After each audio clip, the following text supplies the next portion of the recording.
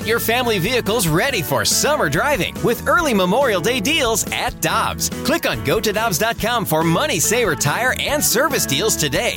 Dobbs, with 43 locations, real deals are always close by. This is the Carricker and Smallman podcast, powered by I Promise. Now here's Carricker and Smallman.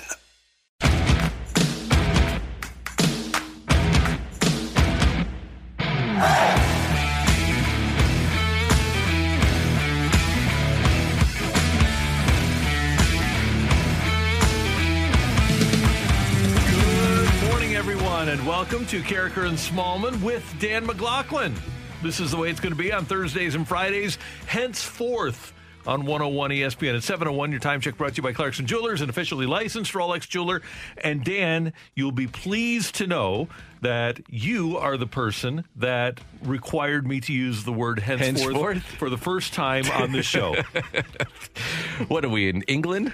Henceforth. Henceforth. That's what you sound very traditional. It's very proper. Henceforth, we're doing this. Well, you know, like we said yesterday, with baseball around the corner, it seems like the right time to do it. A lot of times you get ready for a weekend, big weekend series, and I'm just thinking, guys, we're going to have baseball coming up, so it seems like the right time to do it, and you know, fingers crossed, we're going to have baseball, so here we go. We know the truth, Dan. You heard that we're having Nolan Arenado on the show today at 9:30, so today was the day you wanted to jump on. You know, I had to introduce myself and say, hey, Nolan, what's going on? Why don't you come on the show? No, I didn't do any of that. But, yeah, I'm excited to visit with Nolan Arenado, and it's going to be great to be with you guys on Thursdays and Fridays. Really looking forward to it. We are, too. Greg Amsinger at the bottom of this hour. Aeneas Williams, who played against Tom Brady in Brady's first Super Bowl. The Hall of Famer will join us at 8:15. We're also going to talk to Jeremy Rutherford and, as we mentioned, Nolan Arenado at 9:30. I want to start off with something. I didn't realize this until John Clayton tweeted it last night, but Clayton tweeted, I can't believe my wife and I can't watch the Super Bowl because DirecTV and Cox TV can't reach a deal for Channel 7 in Seattle. I've been to 45 Super Bowls, missing my first since 1983. Lowcast has problems connecting. I'm in the Hall of Fame.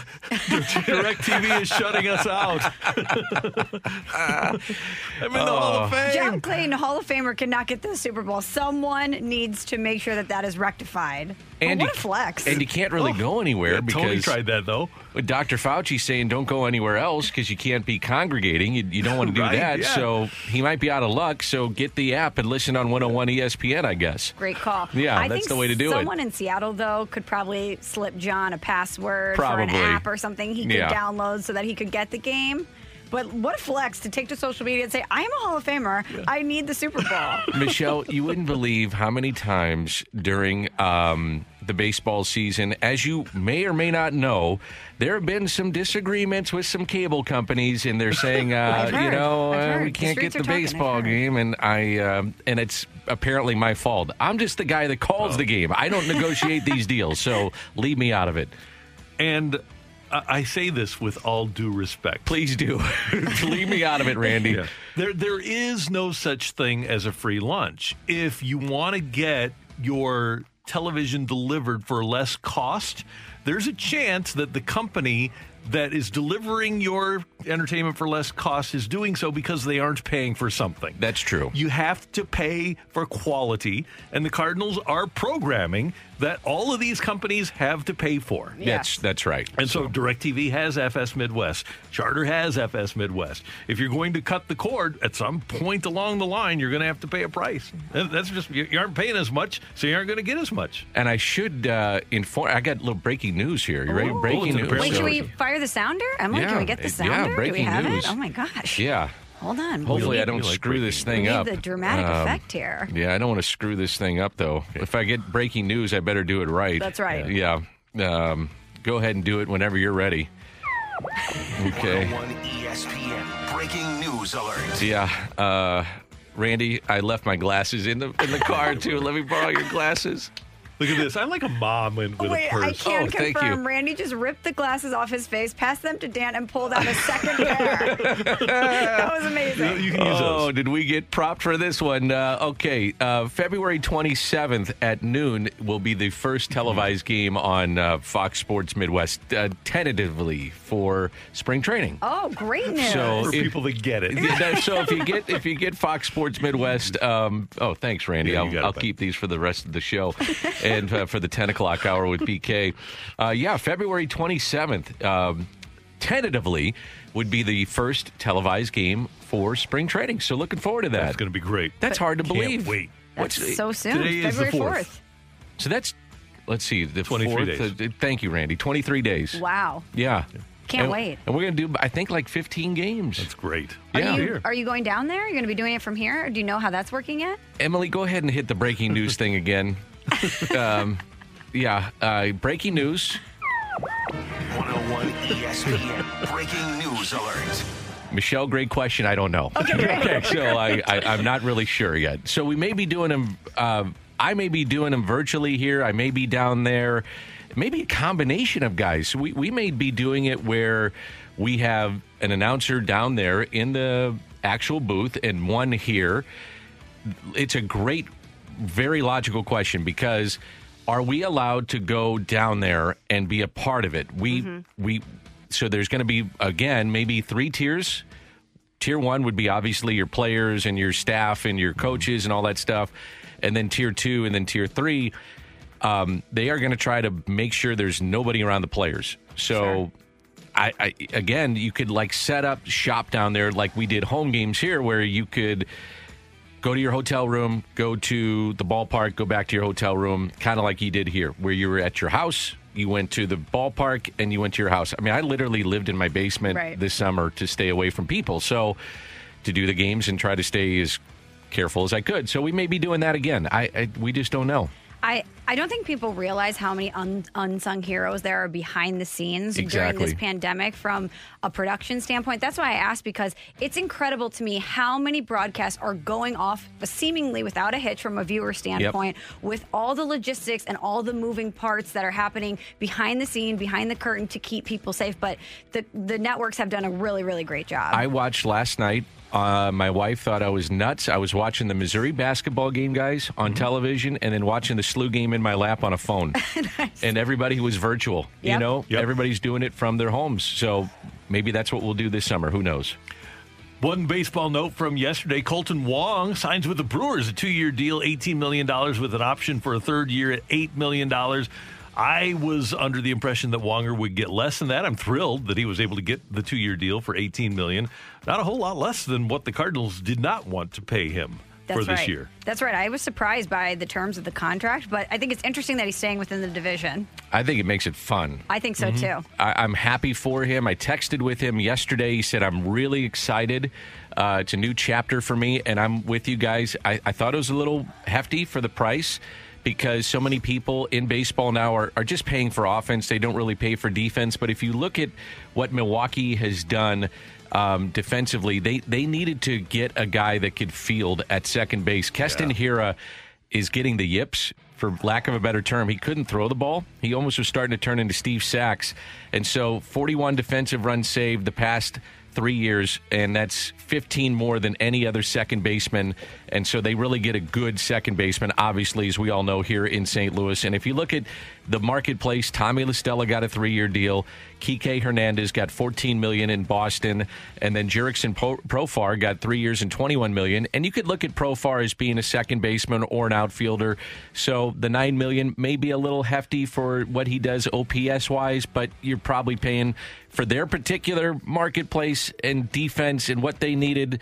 It's understandable, so good for Colton Wong. And in his career at Miller Park, a career 308 average, 373 on base, 482 slug for an 855 OPS at Miller Park. He has just killed the Brewers there. 6 home runs, 23 RBIs, and just 217 at-bats. I look at their lineup, and I think maybe, guys, I don't know what you think, but their a team that flies under the radar a little bit as competition for the Cardinals. They're going to get Lorenzo Cain back, who opted out last year. That's right. They're going to get Christian Yelich. You would like to think that he's back. I throw out a lot of seasons last year. We talk about guys having down years. I mean, think about it from the Milwaukee perspective. They're saying, hey, we get Cain back, we get Yelich back, who's an MVP candidate. They got Acevel Garcia, who's a good player in the outfield. Luis Urias is their third baseman.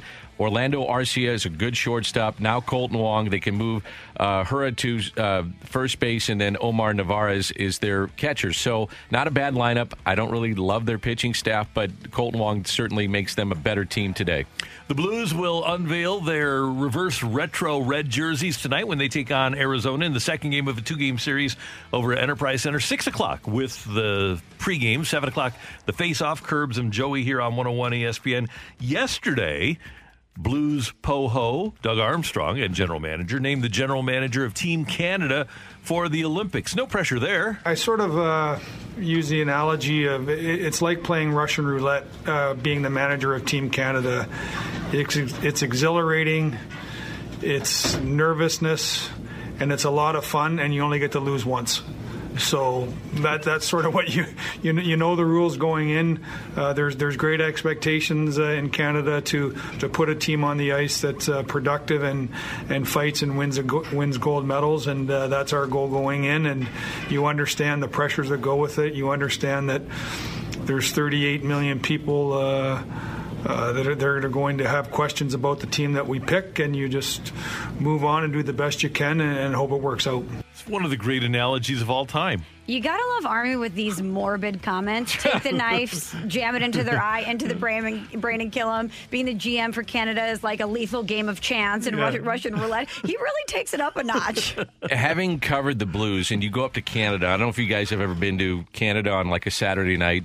Never been to Canada. Our friends to the north never been. It's religion. Hockey is religion. It's an experience. I mean, the whole country is watching the World Juniors, for God's sakes, right. Much less the Olympics. I think back to when Sidney Crosby scored in Vancouver in the Olympics there, and the ratings, we were talking about television earlier, and they beat Team USA. The pressure to win that year for Gretzky when he assembled that team was immense. Every year, it's immense. So the pressure on him to win, he's right. The silver, fine. Bronze, whatever. You have to win the gold. You are expected to win the gold. That's all there is to it. You have to win. You are expected to win because you have the best players in the world. Typically. I wonder if Ryan O'Reilly is part of that team. There's so many good centers, point. But you want to build a real team. You don't just want to build an all-star team. And Ryan O'Reilly, with the way he plays both ends of the ice, he probably should be on that team. He and Bergeron both should be on that team. Well, think about it, too.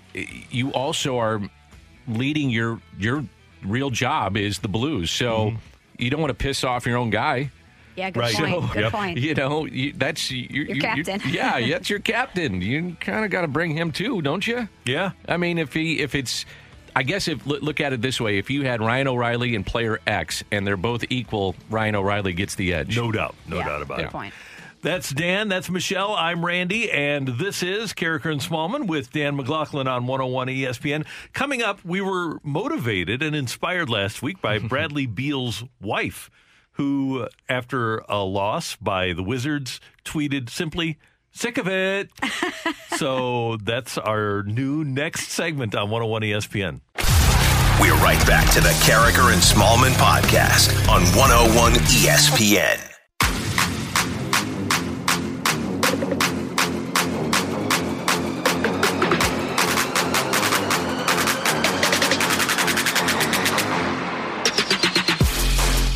All right, we want your participation on the Air Comfort Service text line 65780. And as we go along with this segment on Thursdays, we would also like to get your mic drops, and it'll be a lot of fun. The name of the segment, as you heard the guy with the deep voice say, is Sick of It. So this was inspired last week when Bradley Beal scored 47 points in a Wizards loss. Another one. In another Wizards loss. And his wife just simply tweeted, "Sick of it," which you have to look at it like it's being said that way. You have to put it in context. It's not just sick of it or sick of it. It's sick of it. See, I read it as sick of it. Oh, that's good too. Emphasis on the sick of it. Okay. So what we want to know is what you're sick of. For example, I'm sick of Zoom. Zoom meetings every day in our lives here, Zoom Zoom's press the worst. conferences. I want to see Adam Wainwright. I want to meet Nolan Arenado at a real press conference. I want sales lunches. I want to meet clients. I want free food. So Zoom, sick of it. Good one, Randy. And I know you do miss free food. You've big mentioned time. that before. You do miss free food. Yeah, if somebody's willing to take me to lunch, I'm going. If it's free, it's me, right? Totally. It's me. I'm in the It's free, sports it's me. media. That's a good one. I have two, actually. You know what I am sick of? When I wake up in the morning, it's pitch black outside. I am sick of it. I am sick of not seeing the sun in the morning. We're looking out the window right now on Olive Boulevard, and it looks like a cave outside. I'm sick of it. I need some sunshine. I need some vitamin D in my life. It makes us all happier to have some sunshine. I'm over it. But I'm also over, and everyone is over this, but I'm so over COVID. When I think about the Super Bowl and how excited I am about this matchup, Patrick Mahomes, Tom Brady, these are two great teams. We as a society deserve a matchup like this. And then last night I'm going to ESPN.com to prep for the show, and I see potentially the barber has COVID and could have infected the Chiefs. Are you kidding me? Are you kidding me that we could have had someone that is cutting hair infect the Chiefs with COVID? I'm sick of it. I'm absolutely sick of it. I am sick of hearing about labor dispute in Major League Baseball. Great one. I'm sick of it because we're in COVID-19, and yes, I am very sick of hearing about that, Michelle, so I sure will you are, Dan. totally agree with that. I think everyone would agree with that. There's no one that would dispute that. But I'm sick of hearing about the labor dispute. In a COVID-19 world, or in any world, we shouldn't be hearing, and it's a general statement, but these two entities disputing when you have millions and billions of dollars on the line. So figure it out if you want to have a universal DH, or if not, or if we're going to play 162 games or 154, if you're going to report on time, or if you're not, just figure it out, because I'm sick of hearing about it. And I just think about this. You know who I want to see back in St. I want to see Big City back in St. Louis. Oh, Jumbo Pepsi. Yes. as a Matt Cardinal. Adams. Yeah. Because he's here. Right. He's on I'm gonna Instagram every day showing his workouts and being a great St. Louis. I'm going to throw Big City out there. So if you get a DH, we got a DH. Bring Big City back. Why not? I'm just throwing it out there. Love the guy. Yeah. So if you get a DH, bring Big City back. Bring the band back together, and That'd be why fun. not? But I'm sick of. Yeah, I'm sick of just the bickering back and forth, and we're going to put a statement out. We're going to do this statement. No, just come together. Say, hey, we're kumbaya, and we're going to have baseball. That's what I'm sick of. Emily Butcher is here. What do you have for us on the text line? And what are you sick of? I got to think about that one. You got to be sick of something. Well, this one, I'm kind of similar on this first one from the 636. Sick of it. Sick of winter. I want baseball. Yeah. Because then it's weather, it's baseball, it's spring. It's hope. It's hope. Hope springs eternal. Yes, it does. Yeah, I agree with that. Hashtag winter is stupid. I always Hashtag post that winter Rogers Hornsby quote whenever the season ends, where when winter starts, you look out the window and wait for spring. Yeah. That's one of my favorites. Yeah, I agree with that. Go ahead. From the 314, I'm sick of Tom Brady cheating in the Super Bowl. He clearly gave the Chiefs barber COVID. There is no doubt. Randy.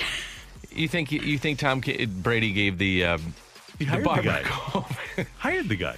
Well, here, to the greater point, do you think, though, that the players were necessarily do you think it was important that the Chiefs players had to get a haircut before they went to the Super Bowl? Because there really were no interviews except on Zoom. Did you have to look your best? Not really. Throw on a hat, stay away from people, just show up at the game, get away from everybody, and be ready to play. The plan was for the players, 20 of them, to get haircuts on Sunday before the game. You know, Dan, you may have heard this. If you look good, you feel good. If you feel good, you play good. I don't care. We're in COVID. Just show up healthy. Then after the game, go do whatever the hell you want. And by the way, doesn't Patrick Mahomes have a barber already? Haven't Personal we seen barber? him like a million times? Yeah, in the commercials. Yeah, I've seen him. yeah. Yeah. What's it called? Look like Patrick? Yeah. Yeah. He's got somebody on retainer. Go get the guy from Coming to America 2. I watched the trailer for that yesterday. That's something I'm not sick of. I'm very excited for March, I think 17th was when the St. Patrick's Day. Yeah, it comes out. Very nice. Yeah, Coming to America 2.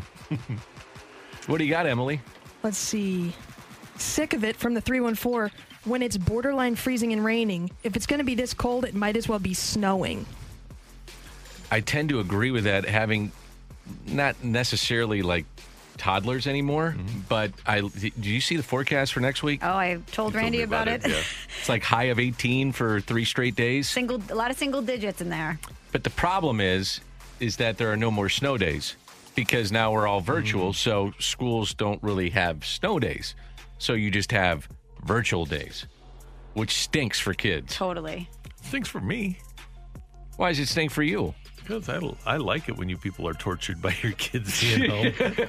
Well, we've been tortured for a while, believe me. Sick of it. Yeah, and believe me, you think we're tortured, they're tortured too. Oh, yeah, big time. Big time, yeah. You were asking me whether or not I'm going to go down to spring training. If it's up to my family, I'm out the door. They want me gone. Really? Oh, they're done with me. They're like, you're restless, Dad. We need you out. You're out. We're so sick of you. Get the hell out. They want me gone. Randall, what else are you sick of? Emily, what else do we have up on the screen? From the 618, sick of it, not having Battlehawks football this spring. Oh, yeah. Missed that. Of all the looking forward things to it. stolen from us in the sports world during this time, that's at the top of the list for me. I was so disappointed with the LA game. That was the one I know. that was the one of all of them. It was cool seeing football back at the Dome and all that stuff, but to see the place packed and to see that the national perspective was changing on a lot of levels, and then people would have said, because leading into that game, they were going to say, wow, they're going to have X amount of people at this game, which would have probably quadrupled the number at most games because LA was in town. That would have been very cool for people to see. Did you see that Kurt Hunziker got a new job with Major League Baseball? What's he doing? He is running minor league baseball again. So smart. Great hire by them. Yeah, he's going to be in charge of that, so I'm guessing he's not coming back to the Battlehawks, but good for Kurt. He'll be great at that job. What's his role? Do you know technically what it is? Let me find the... Okay, he is going to be the... And by the way, he had a role previously in baseball with Rawlings for many, many years. Right. So that's great. Yeah, I'm trying to find the exact... Here we go. If you want to know what... oh, no, that's not it. I've got a title for it. I'll find it here as we go Okay. on. You want me to do one more? Yeah, we'll do one more. All right. From the 636, I am sick of people not knowing how to drive in the rain. Yeah, that's bothersome. That's pretty much given every single year of I'm sick of it. Yeah, we have precipitation here in St. Louis. You think we would have adapted, but no. As soon as it rains, as soon as it snows, people don't know what to do with themselves. Yeah. I would agree with that. With the snow, when I was driving home last week, people were like flying past me. And, So you're the person then that holds everybody up. I was driving cautiously. I mean, my car, they hadn't done anything to the roads. There's a difference, where Emily, I of was. driving cautiously like an old lady or an Okay, old man. I wasn't driving like an old lady. Okay. I was just trying not to crash my car like the I need to multiple preface that I'd by saying seen. an old person. Okay. All right. All right. Okay. You were doing 20 on the highway I and then was going- causing accidents. I was going, I think, 45, 50. in a Again, an old 55. person. Okay. So you're the person causing accidents.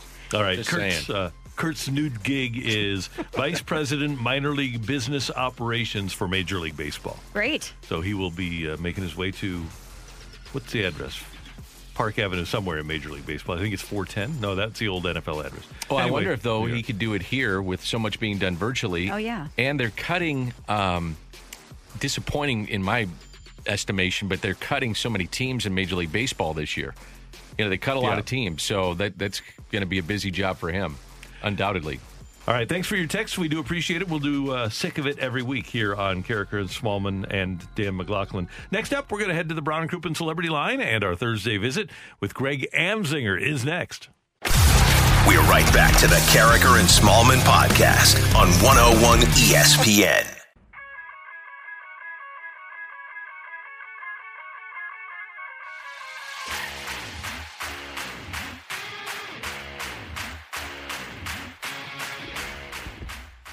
St. Louis and Lindenwood grad, baseball announcer extraordinaire Dan McLaughlin joining Michelle and I here on 101 ESPN. Also, St. Louis and Lindenwood grad, MLB Network's lead anchor. Greg Amsinger is on the Brown and Crouppen Celebrity Line this morning. Good morning, Greg. How you doing?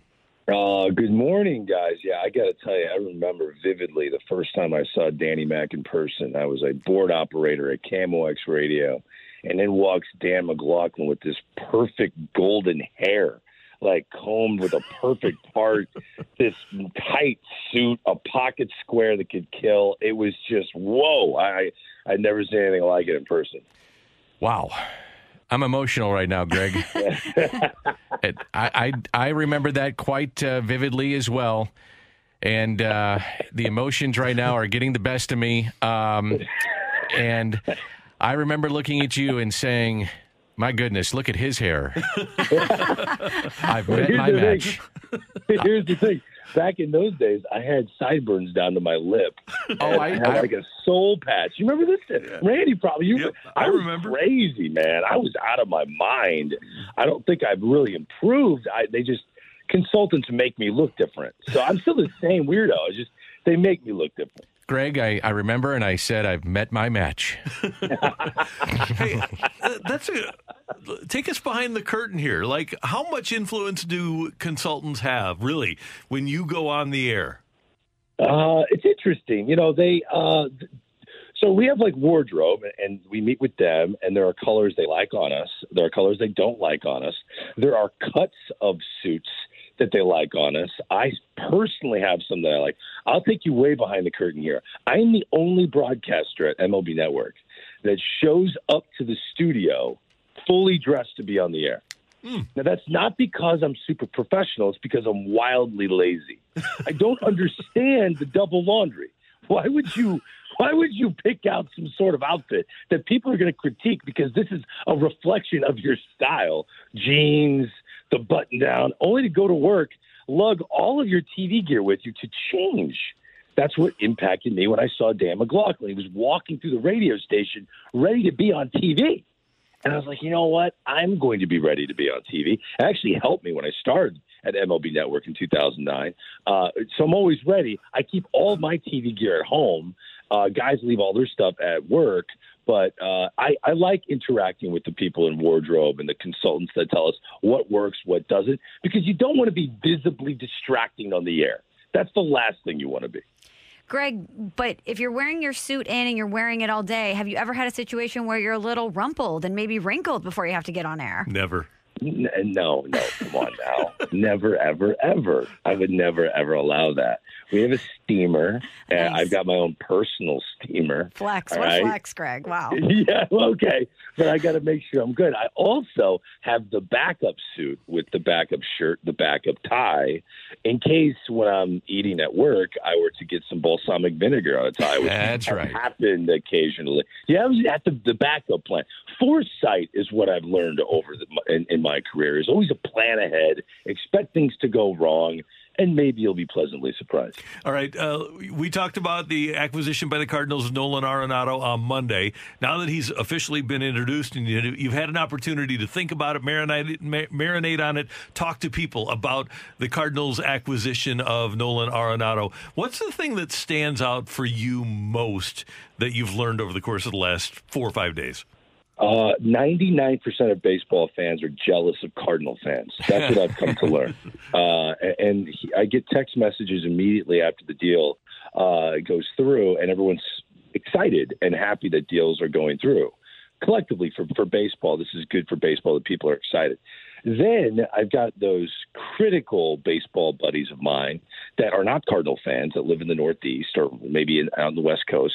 And all of a sudden, the commonality to the New England Patriots and how they're like grumpy that St. Louis is always doing the right thing, always going to be competitive. It kind of eats away at people that live in a different reality than the rest of us in St. Louis. We are spoiled brats. We are beautiful baseball brats that we are pampered. And at some point we have to acknowledge it. And I have been shooting many texts back and forth going, you just wish you were part of Cardinal Nation. I'm sorry that your parents led you down the wrong path when you were in pull-ups, but my parents didn't. And I am a proud member of Cardinal Nation. It's good to be me. It's good to be me. Greg, you just need to tell them, don't hate us because you ain't us.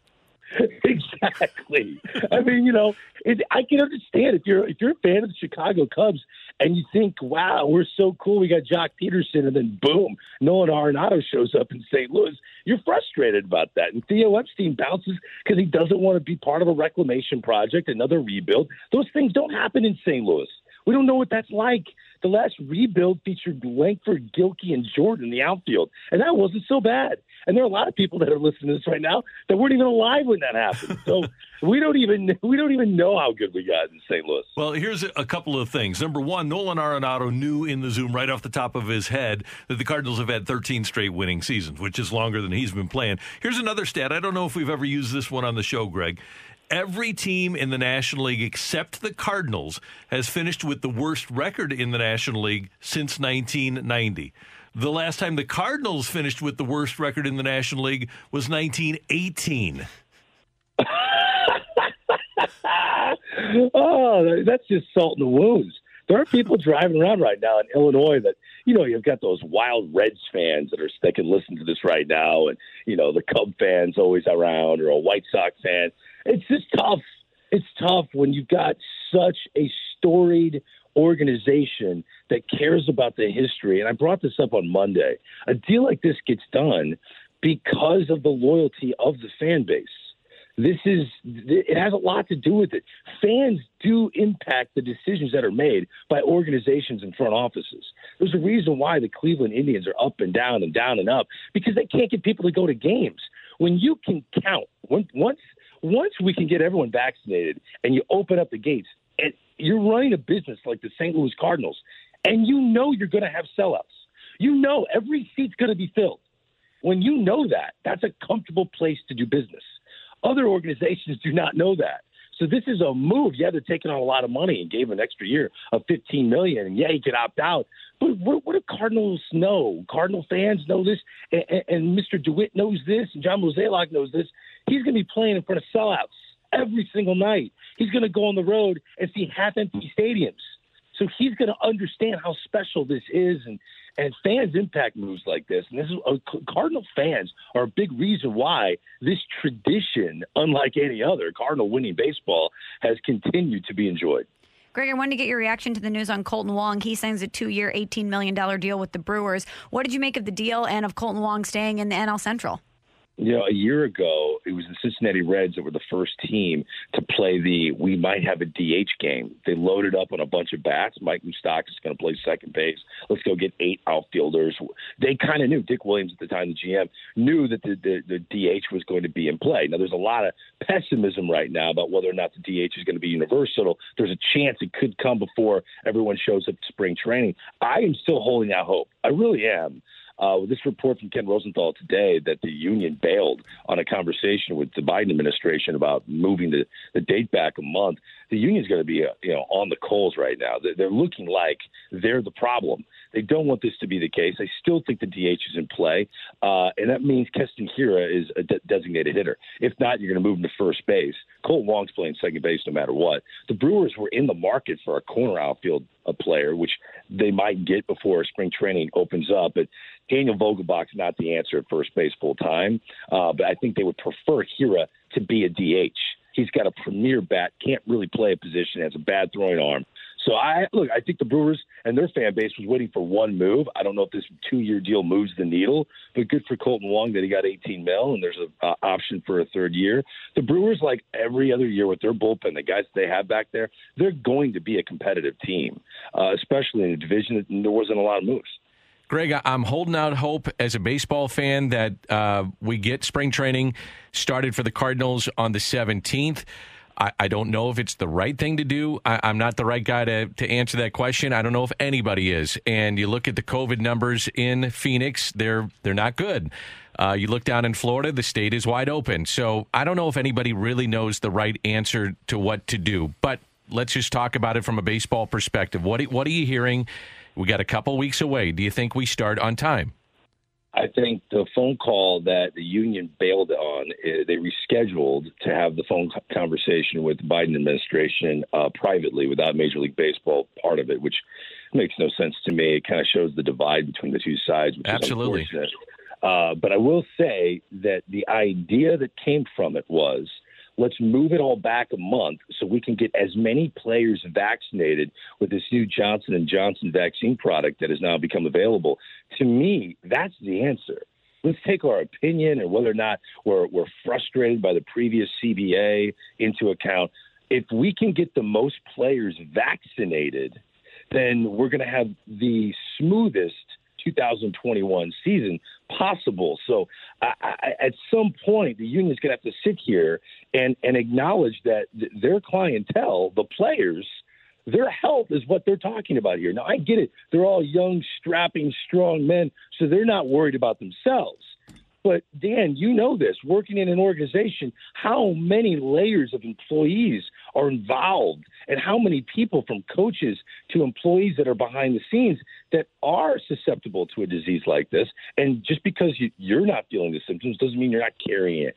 So I think the safest way to go about this is for the union to get on the horn, talk to the government, see what makes sense. If there's a new product that can get into the arms in a week of these baseball players and you're trying to get them all 100% vaccinated before spring training, which would start maybe at the end of March, to me, that's 2 + 2 is 4. Let's not make this too complicated. Do the right thing. Yeah, and my guess is that, you know, when you look at this, I talked to John Mozeliak a couple of weeks ago, and the idea was you might have 80 players in camp. Now, that's 80 players. That does not include medical personnel, front office personnel, the clubbies, all the people that makes this thing go. So now you're talking at least another, 20 people, 30 people, who knows? So now you're getting into the hundreds for each team. And I don't think the general public is looking at it that way. You're just looking at the players, and I'm not saying it's right, but, you know, if you push it back another month, it might be the right thing to do. And I guess from the players' perspective, because there's so much frustration from the union to Major League Baseball, they're saying, well, we're going to be giving up power to the commissioner, then he's going to cut back more games. It's really a delicate situation, and that's where we're at right now. Especially if they're getting paid for 162, and that's the reported agreement or deal that they were offering to the union that they turned down for 154 games. You make a great point. I think the court of public opinion's like, hey, we're watching the NHL do this, we're watching the NBA do this. Time out. This is a marathon sport unlike any other. This is an intimate gathering every single day. Spring training is a marathon day. From 6 in the morning all the way until that spring training game is over. Then you have people staying late. It is a marathon to work for a Major League Baseball organization. Now let's just pretend that someone gets COVID. It spreads like wildfire when you have that many people in one intimate space every single day. You're playing games every day, and if one team gets it, now there's contact tracing to the last team they played. Now the schedule's all thrown out of whack. This is before we even get to opening day. So to me, you cannot compare baseball to the other sports just because they're trying to pull this off, and many are during this pandemic. This is a different animal, man. Baseball's 162. They won 154. The union wants their 162. It's just, you don't want it to be murky. You want this to be as smooth as possible. And I think the conversation they're inevitably going to have with the government is going to impact the way the union changes and looks at this. Greg Amsinger, you're the man. Enjoy your Super Bowl weekend. We appreciate your time. By the way, you're just going to watch at home with the family? Yeah, play safe. I really loaded up that day. I drove around in 15 inches of snow. Thank goodness for all-wheel drive. I am really locked in, and I've got more boxes of booze around my house to celebrate the Super Bowl than I know what to do with. So, party at the Amsingers. Have a great time, and we'll talk to you soon. All right, guys. Take care. See you, man. That is Greg Amsinger, MLB Network on 101 ESPN. Coming up, we've got Take It or Leave It. Get your text into the Air Comfort Service text line 65780. Tioli is coming your way. We're right back to the Carragher and Smallman podcast on 101 ESPN.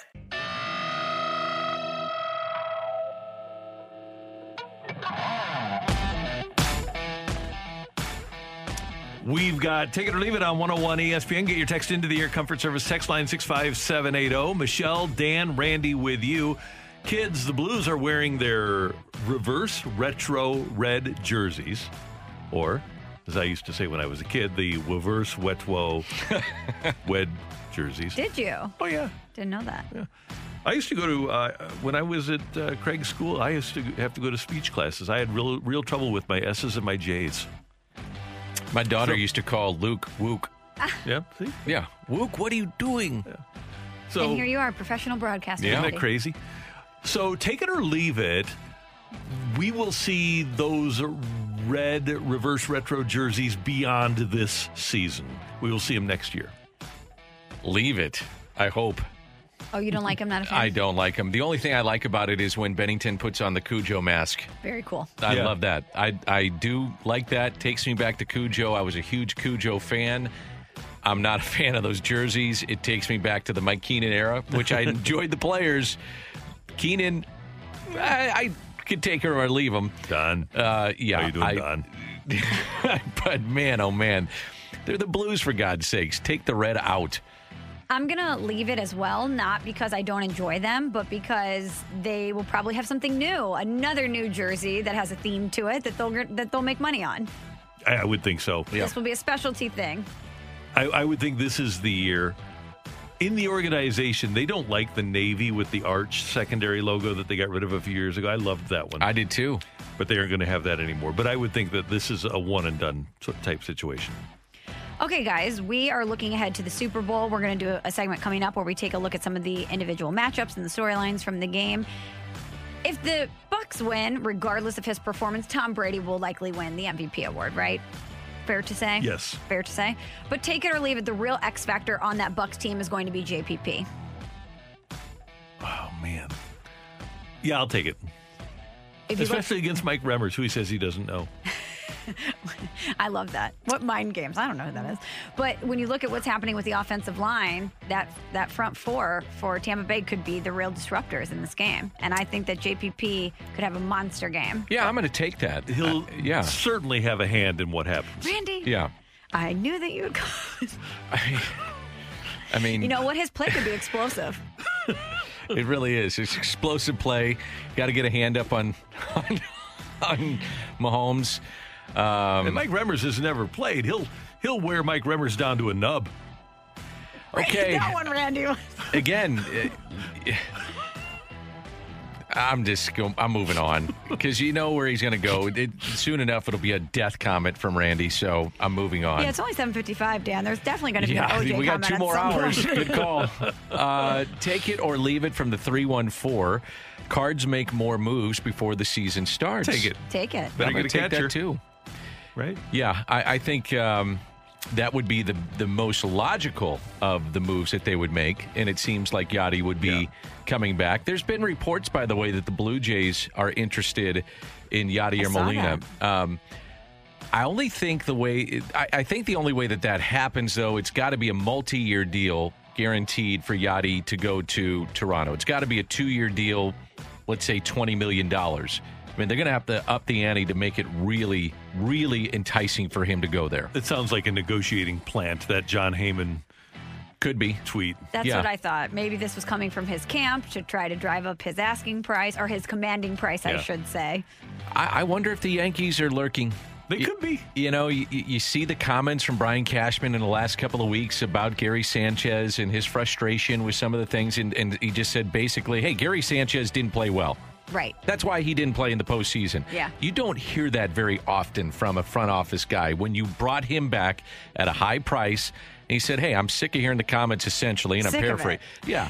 But he didn't play well. That's why he didn't play in the postseason. So take it or leave it, Gary Sanchez, but that's why you didn't play. Right. And, you know, there's some frustration there. I just wonder if they're lurking.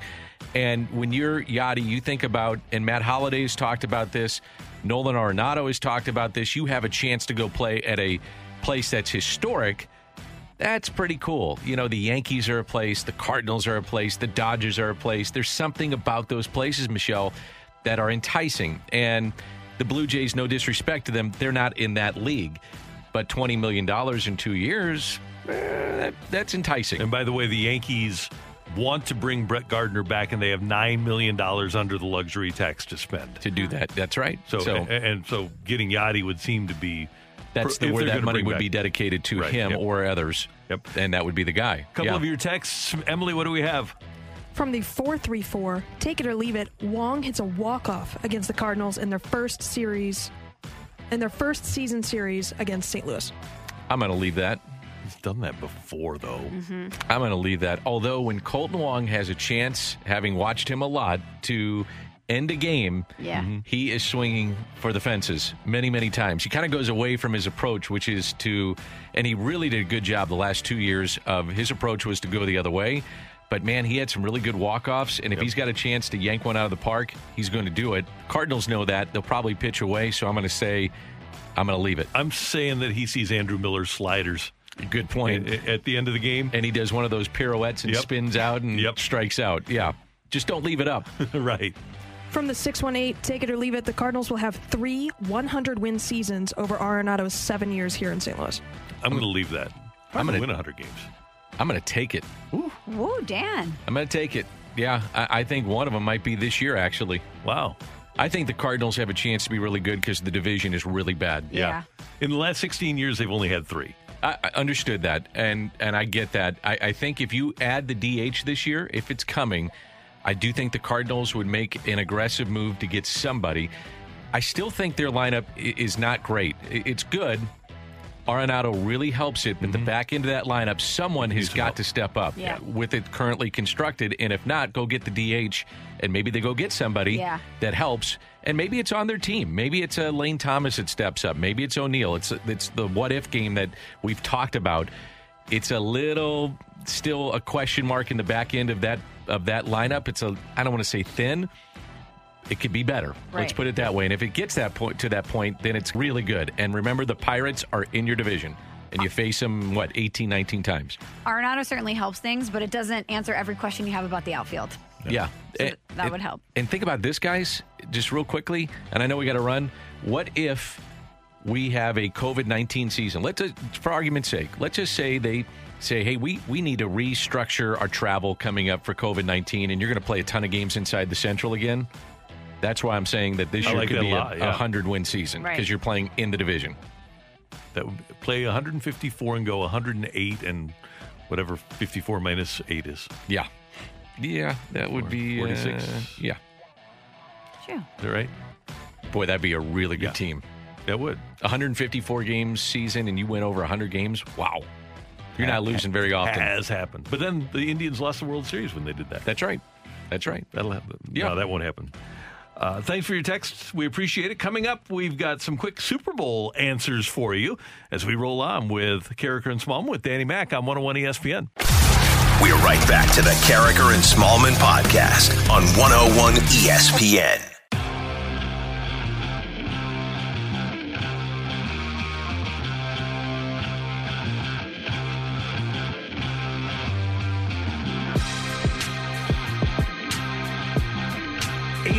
Your time check brought to you by Clarkson Jewelers and officially licensed Rolex jeweler.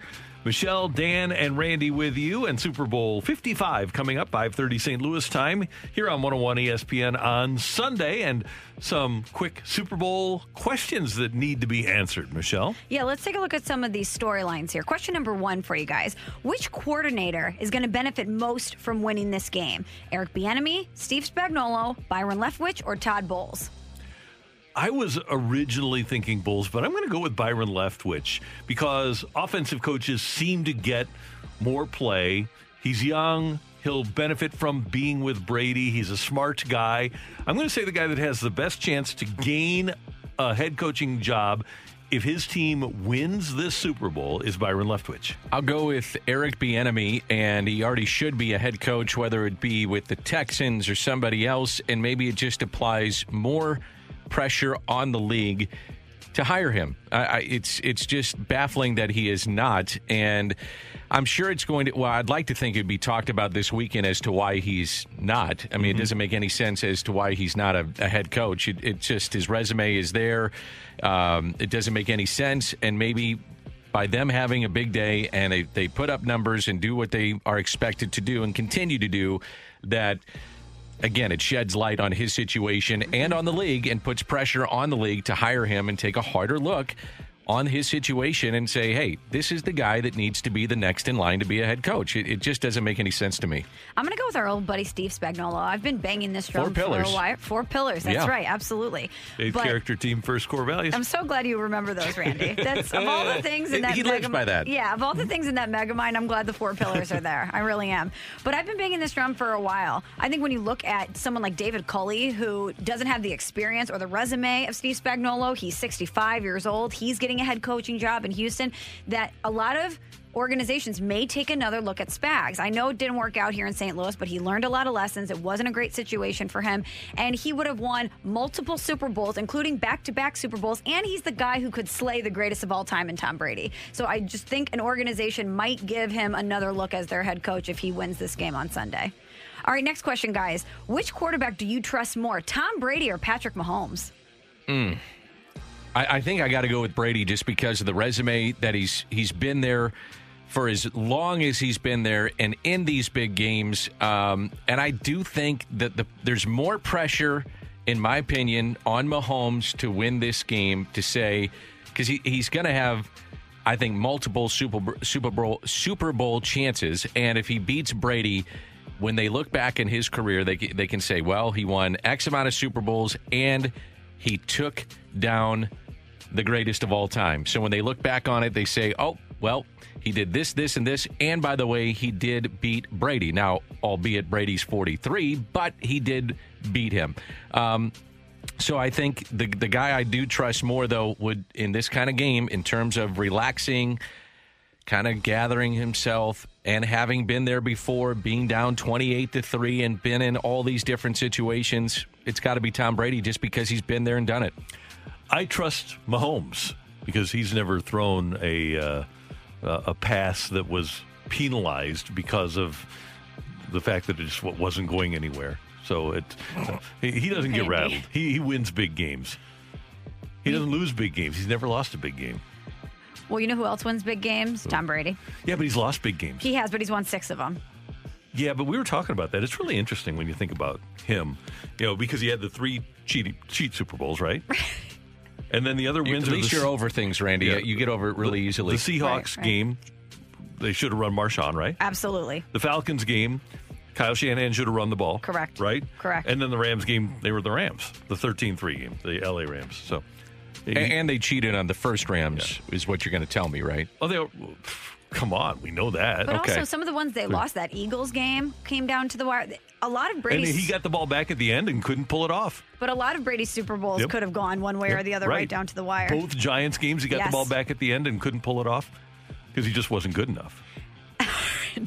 I'm with Dan on this one, though. As great as Patrick Mahomes is, and he could end up being the greatest of all time, I'm not going to bet against Tom Brady. It seems like a fool's errand to bet against Tom Brady. All right, next question. Besides the quarterbacks, does anyone get over that Hall of Fame hump with a win in this Super Bowl? It could be JPP, a Tyrann Mathieu. Is there anyone that you think could right now be on the cusp of that conversation that gets in if they win the game? I think Tyrann Mathieu. That's my guy. If he's not already there, could be the guy that has a big game that really forces himself into the minds and hearts of writers. Yeah, and just the way that his career has changed, and the I think the resume has changed, but also just how people view him.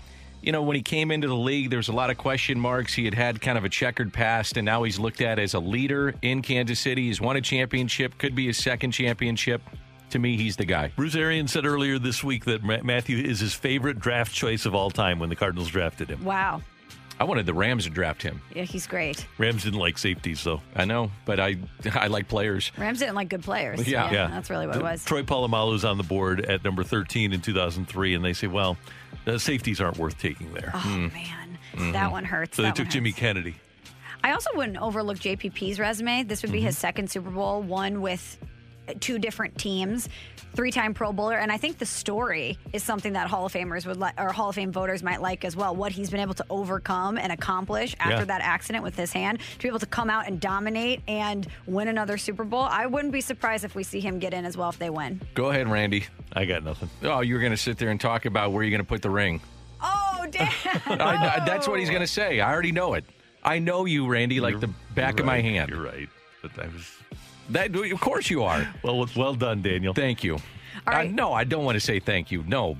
bad, Dan. But, he's acclimating, Randy. He's fitting right into the show. You see this? You see this? No. All right, final Terrible. question for you guys. Which player outside of the star names do you see having an impact on the game? Or if you think that there's one person outside of the quarterbacks that might be an X factor, go for it.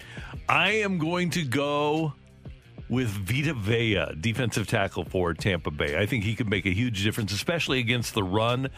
And not that it's a great thing if you force Kansas City to throw the ball all the time, but I think Vita Vea could be a disruptor for Kansas City as a member of the Buccaneers for the Kansas City offense in this game. JPP again. I mean, he's the guy, and if he steps up and plays well and puts pressure on him, then he would be, to me, somebody you have to look at. And then you got to look at the protection on the left side of Mahomes. So Remmers is the guy that if he has a big game and is able to protect, then all of a sudden Mahomes can do what Mahomes does, and no one talks about that.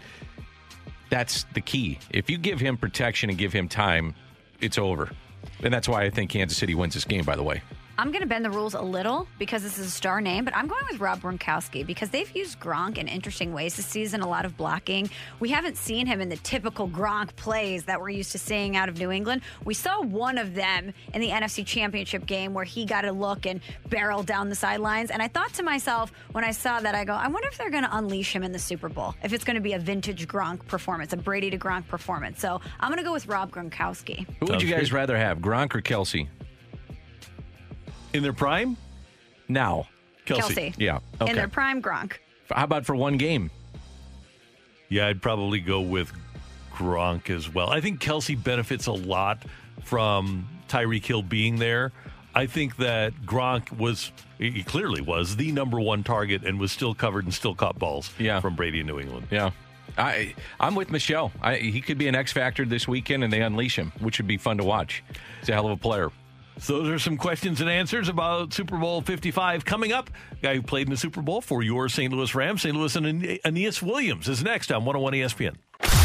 We're right back to the Carragher and Smallman podcast on 101 ESPN.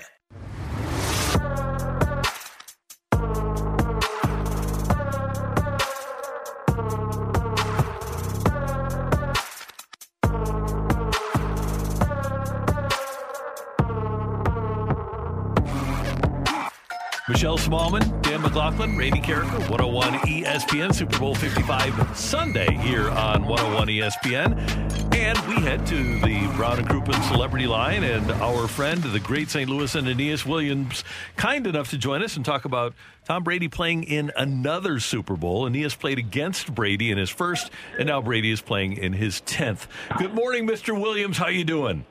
Good morning, and to your team, I just want you guys to know the Spirit Church down there, we put Randy on our prayer list because when Tom made it to another Super Bowl, I knew Randy would need some prayer. Oh, right? Does he ever? I love that. Randy on the prayer list. Randy on the prayer list. Great being on with you guys. Good morning. Thanks for having me. And I feel the power, Aeneas. I appreciate that very much. The power of prayer is just, it's so overarching. It's great.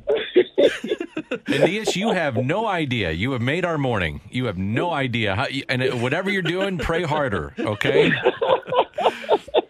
Will do. And obviously, the Spirit Church. What are you guys doing now with COVID? Do you have Sunday services now, or are you still online? Absolutely, we have Sunday service. Randy, we physically distance all of our chairs within the sanctuary. We do the mask. You have to register online to go through a series of tests when people come. We also check temperatures, but we also have thousands that are viewing us virtually as well. So either option, but we all are respectful for the CDC guidelines, respectful for each other. And so it's been outstanding, Randy, and we just continue to pray that the vaccine is continually levied out where a number of people can get it. Guys, I just had a strong conversation with my mother, who was afraid to take the second shot. She and my dad took it a month ago. It was scheduled this morning to take it, but my mom had been dealing with anxiety, so I had a chance to share with her, pray with her, and now she will, because at first my dad called me, she didn't want to take it, and just was able to talk her through it. And my dad and mom celebrate 54 years wedding anniversary, and they're taking a second shot today. That's fantastic. Wow. That's how we look after the people. You do. You look after everyone, and you're wonderful. All right, I want to talk about this. And by the way, Aeneas, I have bought in because I have no argument left. Brady is the GOAT. He's the best of all time, and it's not even close. It's amazing. But when you played against him 20 years ago, 19 years ago now, February, I think it was 5th of 2002, how good did you think he was when you played him in that game? Brady's secret, everybody sitting down, Brady's secret is his humility.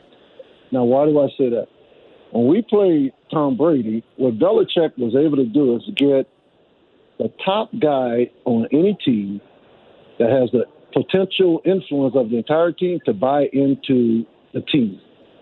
And what Tom did was, coming to the game, could he have made more throws? He probably could have. Is he a lot better today? He absolutely is. But he's the same guy that will put together a plan along with the coaching staff and will execute the plan because there's no ego that's driving him in what he does.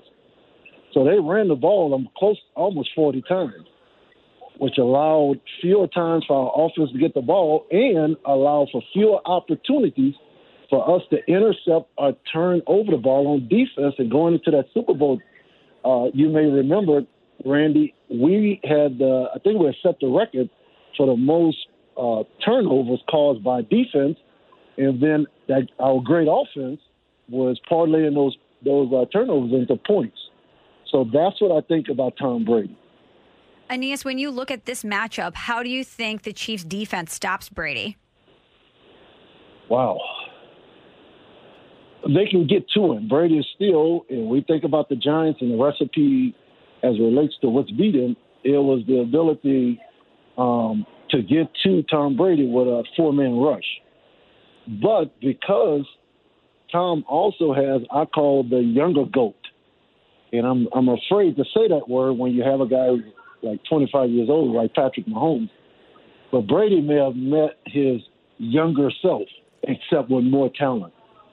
So it may come down to Tom. Tom can't turn the ball over 3 times, with just unexplainable interceptions in the second half. He'd never beat Kansas City. So Kansas City, Tom will execute. Kansas City doesn't necessarily have the best coverage corners, but they do. Spagnuolo and his staff do a good job of to keep Tampa Bay from making the big plays, which will require Tom in order to keep up with the offense that I think Kansas City will put on Tampa Bay. Aeneas, all of us in the media, we say, well, you know, for Patrick Mahomes to be this greatest of all time, potentially, he's got to beat Tom Brady, and this may be his one shot. When you look back in 10, 15, 20 years, and he's got all these championships and accolades, you got to say, well, he beat Tom Brady. That's what we say in the media. Do players think about that going into a game like this? Does Patrick Mahomes, does that even cross his mind, something like that? Man, when I look and hear Patrick Mahomes and his understanding of team, his understanding how important it is to be coached, it looks like the game is easy. It's fascinating. He can make every throw. He can stretch the field because of his arm strength. And he does not seem to have and be driven by ego. This young man seems to be occupied and preoccupied with reaching the potential of the team as well as himself and executing the game plan. That's where seasoned leadership that Tom Brady had for 20 years with Belichick, this young man with that level of talent and understanding that probably came from his formative years with his parents, he now has a seasoned, experienced, creative guy like Andy Reid who's continued to evolve, and it's the best of both worlds. When you get the great quarterback with the great coach, they're going to win multiple Super Bowls. Hall of Famer Aeneas Williams with us on 101 ESPN. Aeneas, you must be so proud when you watch an NFL player like Tyrann Mathieu, who had a lot of issues in college, but has not only become a really good NFL player, but a really good NFL leader. No doubt. Remember, he's drafted in the same round from New Orleans as well. Played at LSU. Many know his experiences with the challenges that he had. But isn't that what we want We want, as young men, grow up into men, not to be identified with what they did wrong in the past, but, man, the pleasure of seeing all of us with a bird's eye view, see a young man in his maturation, learning from the past, and now being a leader on the defense and being able to inspire other young people that they do not make the same mistake. Isn't it interesting? Last year, he was voted by his team as the MVP of the team and not Patrick Mahomes. That says a lot. Aeneas, we're, of course, looking forward to the Super Bowl, but we are also looking forward to the Hall of Fame to see who is going to be inducted into the next class of the Pro Football Hall of Fame. So as a Hall of Famer of yourself, let's talk about a future Hall of Famer. Tell us why Torrey Holt deserves to be in the Hall of Fame. Well, one, Torrey he's drafted, I think, the 6th overall pick, and you can correct me if I'm wrong. That's correct. He comes into a team that had been formulated with Mike Martz, offense, the experience and leadership that Dick Vermeil had. At that time, Charlie Army, general manager, Jay Zygmunt, the president, they were all on the same page. Torrey gets drafted, comes in, and now he has what I call a beast. He has an experience. He has an Isaac Bruce. He has an underrated Ricky Proehl and this dynamic punt returner / slot receiver, the best of both worlds. But to see him come out of college and be as polished as he was, as determined as he was, that if you doubled Isaac, like a lot of teams were doing at that time, and you left Torrey, if you left Torrey as single, I don't care who you put over there, his route running, exceptional, top in the league, ever played. The ability to stretch a defense, same thing. And you can know that by how many yards per catch. And then his willingness to work within the team when Kurt Warner had the opportunity to a lot of mouths to feed, just as Patrick Mahomes does. But his willingness to take the opportunities that he had and maximize them, no doubt Torrey is a Hall of Fame wide receiver. Aeneas, it's going to be highs of 18 next week, and you spent the majority of your career in Arizona, but you've decided to make St. Louis home. And you're making such a difference in our community. Why did you decide to make St. Louis home, and you only spent a little time here? Why is St. Louis a special place for you? And thanks for doing it, but why did you decide to stay here in St. Louis? Well, one is because this is when we moved here, I always wanted to be in the place, be there when, wherever we were playing. And my wife and I, we got a chance to be within this St. Louis community. And this is one of the most we've been in a lot of places. This is one of the most philanthropic places. Yes, do we have divides in our country? We have divides, maybe pockets of St. Louis. Do some of the St. Louis natives see it because they were here? But I see the potential of St. Louis. This wonderful congregation we get to serve, along with serving with all the other philanthropic people here, the business owners, the Michael Neerdorfs with Centene, getting a chance to see the Taylor family, now bring professional soccer, and then just seeing growth. This city has and will grow because of the hearts of the people. Don't mean that we're all perfect, but there's enough love and philanthropic compassion toward each other that no matter what we've been through, we have the ability to overcome it. And it's just quite simply to say it, it's not only God putting on our heart to stay, but the people and being able to do life with the people here. Aeneas Williams makes us all better. Okay, before we let you go, who do you have winning on Sunday? Boy, Randy, I like the Kansas City Chiefs. I like it more than a touchdown. But, Randy, I want you to do your investigative skills because I just found out something. My wife and I, we're here in Tampa. The Hall of Famers have already been selected. 2 weeks ago, it was already voted. Oh, I didn't know. Okay. I know. I'm giving you this information, okay. Right? So if you ever do your investigative reporting, you might be able to find something and let your listeners hear something that may be hot off the press. Now, I can't do it. I just want you to know it's already been done, already been recorded, and it's been fascinating that it hasn't leaked out. That is amazing. All right, I'll do a little bit of investigating. And hey, but sincerely, Randy, I'm sorry, I don't mean to cut you off. No, thank you for what you do. Thank you and your team there, all those that work behind the scenes during the middle of this COVID and stay at home. when you have voices on the radio that brings not only level of gravity and concern, shout out to all of our healthcare workers, all of our first responders, but also to the voices of those in places like you guys, get us to look and see lives through sports, and sports being part of the outlet to help us navigate through one of the most difficult times in human history. So thank you guys. Well, that means a lot, Aeneas. Thanks so much. We love you, and have a safe trip down there, and we'll see you soon. Thank you, guys. All right, take care. That is the great Hall of Famer, Aeneas Williams. Wow. How do you not listen to that and just get inspired by what he has to say? After Ferguson, the first person I wanted to get on the air was Aeneas Williams. Yeah. And by the way, that morning, we were doing the Fast Lane at that time, the morning after the worst of Ferguson, he's down in Ferguson helping board up windows and fix buildings there. He's just the perfect human being. If you could strive to be somebody, you'd want to be like Aeneas Williams or like a Kurt Warner. You can't find any flaws with those guys. We had, as you guys know, I was behind a lot of what was going on with the soccer team. And so when the announcement came that officially the soccer team was coming to St. Louis, I was tasked to try to get some bigger names in sports to be a part of the announcement. And I thought, boy, Aeneas Williams would be perfect. I called him up. He said, when and where? Just tell me what time. I will be there, Dan. No questions asked. Just tell me when and where. I'll be there. And sure enough, he was there, dressed to the nines and looking great and just proud. And I said, well, do you have any more questions? He said, no, I'm just a proud St. Louisan today, and this is a great day for St. Louis. I want to be there. He's just a great guy. Hall of Fame player, Hall of Fame person. Yep, absolutely. Awesome stuff. Good job, Randy. Get him on. I love it. Now we have to figure out who besides Peyton Manning is going into the Hall of Fame. Yeah, a little tease by Aeneas. I like that. A deep tease, as we say in the biz. You think he was giving you like a little Torrey Holt? Yeah, that's the vibe I was picking up on. I think so. 2 weeks ago.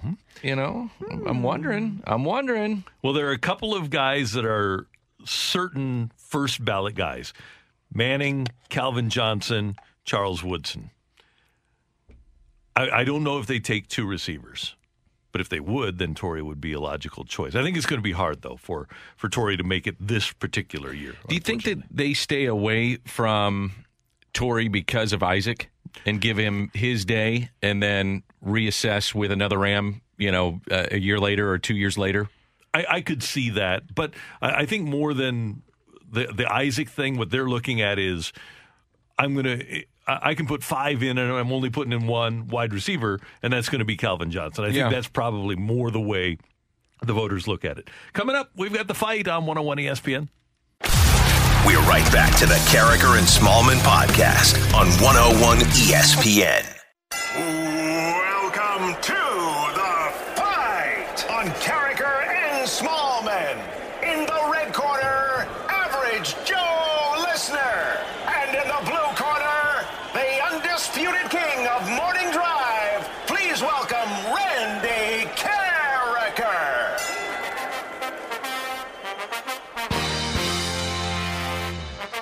Welcome back to Carragher and Smallman here on 101 ESPN. It is 8:39. That time check brought to you by Clarkson Jewelers, an officially licensed Rolex jeweler. And Michelle Smallman and Danny Mack here. Randy Carragher is outside in the cone of silence, getting ready for the fight. And our challenger today is Paul. Good morning, Paul. How you doing? I'm doing great. How are you guys today? We're great. Doing great, good. Paul. Paul, what do you do for a living? Well, I got not quite as good a job as you do, but I sell beer for a living. Ooh. Oh, that's a hell of a job. Yeah, that's a great job. That's a great job. That's a hell of a job. Paul, you are the friend that everybody wants to have. Yeah. You come on in anytime you want. That's right, Paul. Sounds good. All right, well, let's see how you fare in the fight. Question number 1. Happy 52nd birthday to former Blues captain Dallas Drake. Which NHL team did Drake play for right before signing with the Blues? Was it the Winnipeg Jets, the Phoenix Coyotes, or the Detroit Red Wings? Ooh, the Coyotes. Question number 2. Who gave up all-time Major League Baseball hits leader Pete Rose's first Major League base hit? Was it Sandy Koufax, Warren Spahn, or Bob Friend? Sandy Koufax, Warren Spahn, or Bob Friend? Bob Friend. Okay, Paul, question number 3. Who is the only baseball player to have a 400 batting average and hit 40 home runs in the same year? Was it Rogers Hornsby, Ty Cobb, or Ted Williams? Rogers Hornsby. It was announced yesterday that there would be a collector's edition of MLB The Show 21 released, with baseball icon Jackie Robinson gracing the cover. Which current star will be on the cover of the standard edition of the game? Fernando Tatis Jr., Cody Bellinger, or Freddie Freeman? Could you start that over again with the first part of that? Sure. It was announced yesterday that there would be a collector's edition of MLB The Show 21 released, with baseball icon Jackie Robinson gracing that cover. So which current star will be on the cover of the standard edition of the game? Fernando Tatis Jr., Cody Bellinger, or Freddie Freeman? Tatis Jr. Okay. All right, we are checking our score here, and then Randy is on his way in. Paul, do your friends oftentimes ask you for some free beer? Because I would imagine if you're selling beer, that's what they ask for. It does happen. It does happen. Yeah, I don't blame them. Paul, Randy is making his way in, and you know Randy's very, very good at this game, so good luck to you. Yeah, is right. Randall, you've got your work cut out for you. All right. But please say good morning to Paul. Paul, good morning. How you doing? I'm doing good, Randy, and you? Everything's great. Thanks for listening. Thanks for playing.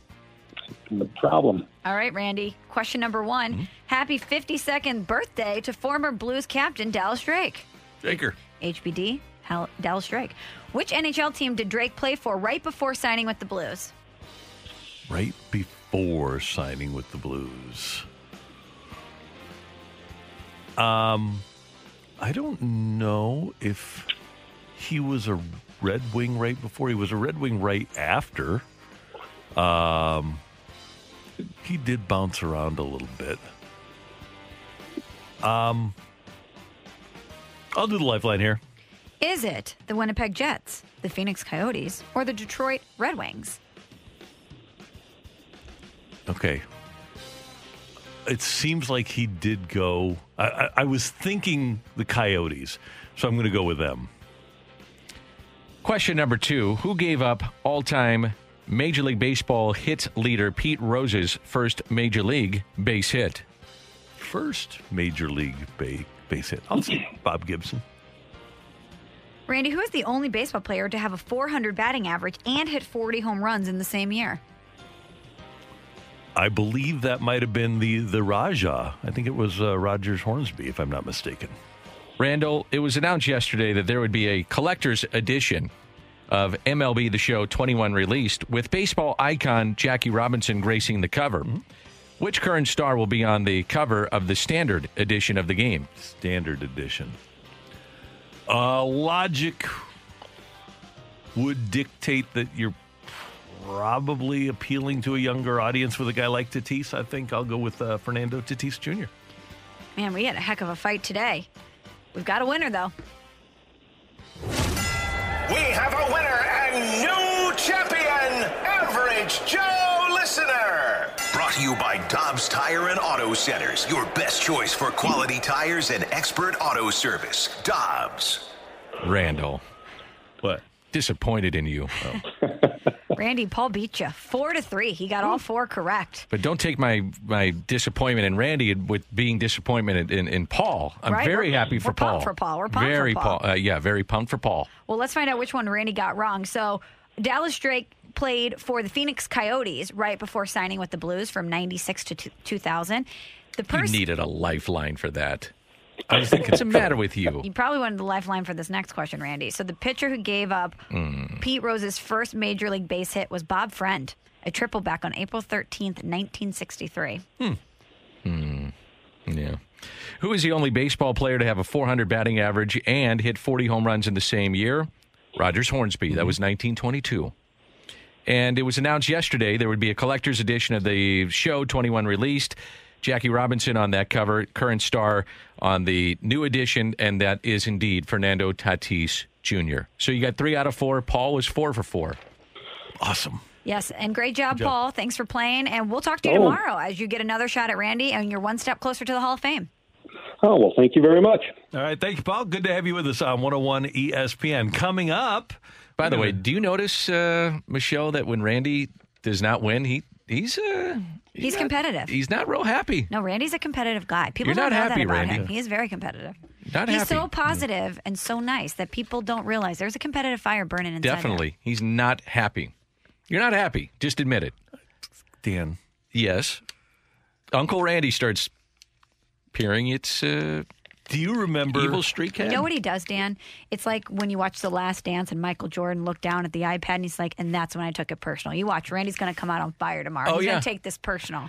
Do you remember when Stan Musial was asked why he was always so happy? And he said, if you got out of bed every morning and knew you were going to hit 331, you'd be happy too. Wow. Yes. Okay. I'm just saying. You're not happy. I want to find that happy place for you, so let's find it. We're going to talk some Blues hockey with our Blues insider from The Athletic, Jeremy Rutherford, next on 101 ESPN.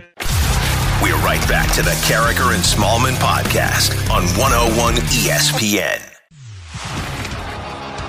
It's time for the Rutherford Report on 101 ESPN. Anything you folks want to know about the fascinating world of pro hockey, here we go.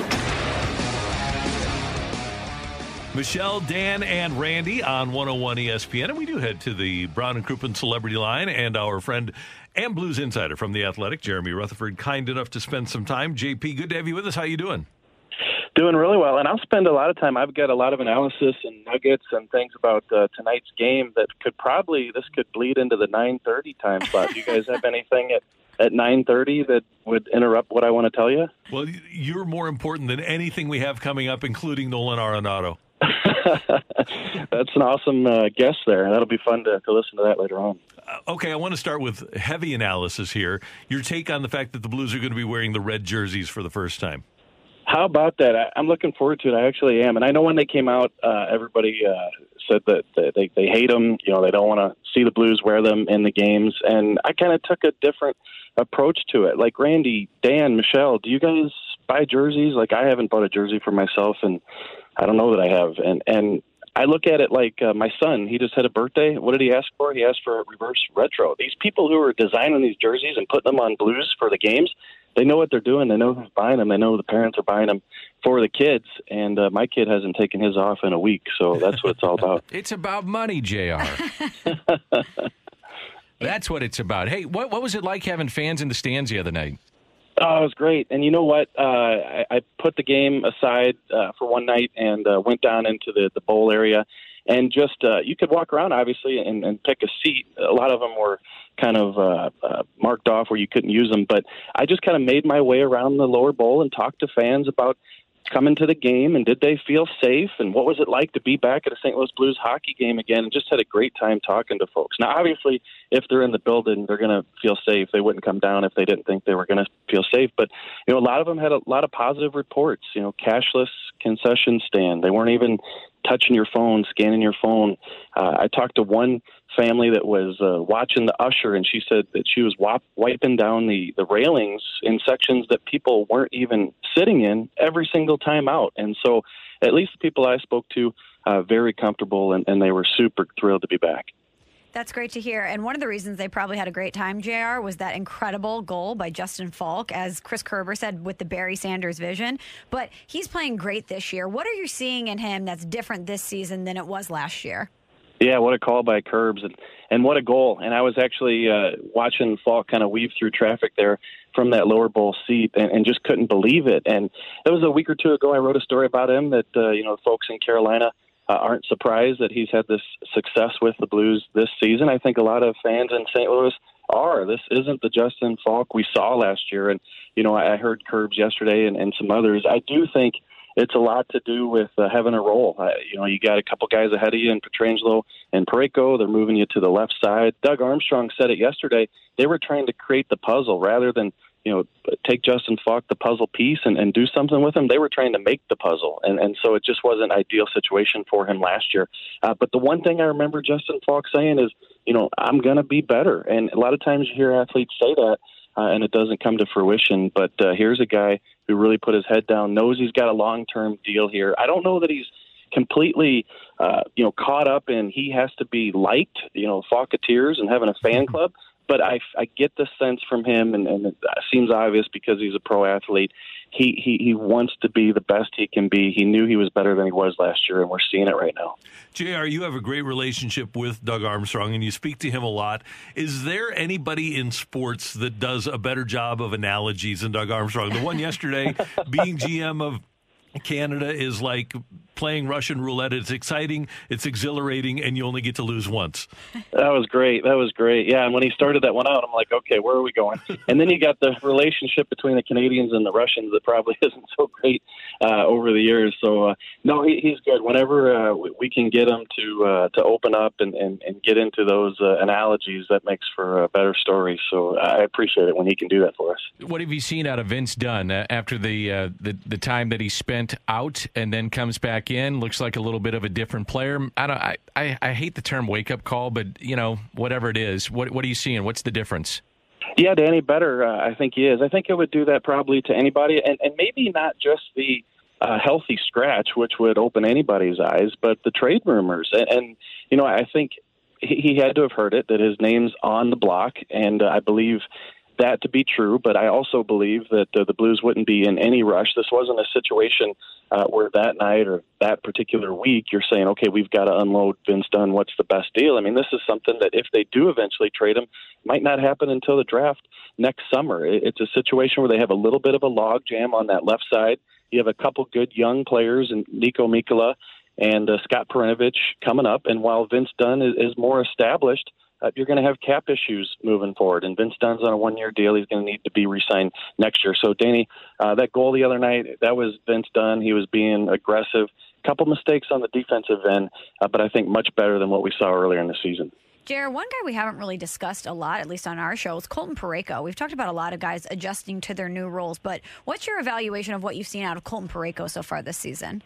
Yeah, it's been a little difficult. I think Colton Parayko is much better than this. However, I know that he's dealing with an injury. He sat out a few practices, Craig Berube calling him maintenance day. I know that Darren Pang, our friend, mentioned on the broadcast that perhaps that injury is one that prevents him from winding up and giving that big howitzer that everybody wants to see. Although we did the other night, I think he did tee one up. So maybe he's starting to feel a little bit better. So for the time being, I think you give him benefit of the doubt, missing practice, and obviously the report by Panger on the broadcast. But I think it's a situation where he's got to be better. I watched that game the other night, and there's a lot of situations in front of the net that I know Colton Parayko in the past has handled, cleared, gotten the Blues out of trouble, and he's just not doing that. And in fact, in some situations, creating a little trouble for the Blues in front of the net. So he's got to be much better. But we're, just going to have to give him a little bit of time, I think. JR, you always provide great material. Thanks so much for the time. We'll continue reading your great work at The Athletic, and we'll talk to you soon. Oh, you sure? I got some more stuff to say. What do you want to say? No, let's get to that interview. I can't wait to hear it. All right, we'll do it. Thanks, JR. Thanks, see you soon. That's Jeremy Rutherford, our Blues insider from The Athletic on 101 ESPN. Coming up yesterday on BK and Ferrario, Joel Wolf, the agent for Nolan Arenado, had some interesting things to say about Nolan's desire to be here. That's next on 101 ESPN. We're right back to the Carricker and Smallman podcast on 101 ESPN.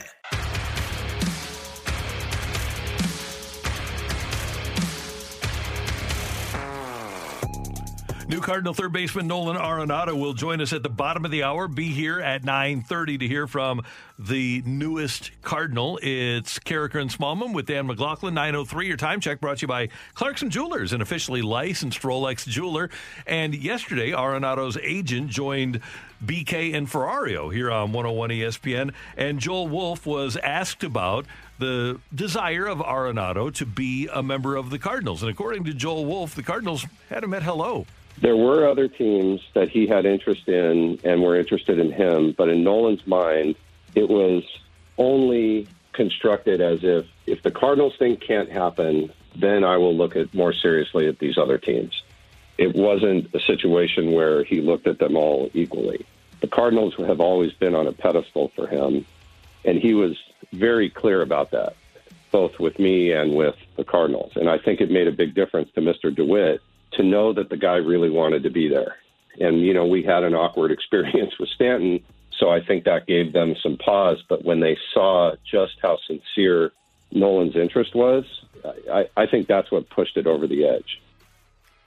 I think fans might be still concerned a little bit about those opt-outs, but when you hear Nolan Arenado's agent saying that the Cardinals have been on a pedestal for him, this was the desired destination, and now that he's here, I can only imagine that they'll have success as a club, and he's going to love St. Louis. St. Louis is going to love him. It seems like it's going to be a perfect fit. The thing that I still don't, I can't get my arms around, I can't wrap around this, is that the Rockies, and with those opt-outs, there is no way in my mind he was going to opt out of Colorado. Not in this COVID-19 climate. He was not going to get that contract anywhere else. No one was, in my mind, no one was going to pay him that kind of money, in my opinion. Mm-hmm. So to me, the Rockies still held the card, so to speak, in this relationship, and yet the Cardinals still get the player, and they get the $51 million, and they don't have to give up a top 10 guy. I'm just dumbfounded by the whole thing. I mean, it's remarkable. It is. It's a remarkable deal for the Cardinals. And I understand if you're a fan out there, are you worried he's going to opt out? He is not going to opt out. And here's it's not going to happen. Joel Wolf on the opt-outs. When Nolan and I talked about the opt-out with the Rockies when we were doing his deal, it was similar to when we talked with Stanton and the Marlins. It was a shield, not a sword, meaning it was there to protect him in the event things went really wrong and he was very unhappy, not a sword to use to make more money. So if Nolan goes out and has a Arenado season and he's top 5 or top 3 in MVP, that's only going to make him want to stay even more. But, as far as financially, that won't even be a concern. He's here to win. Nolan wants to play in games that matter every single day. And everything that he's learned about the Cardinals, through Matt Holliday, who was probably his biggest influence on bringing him here, but through other players over the years, has told him that this is the best place to be.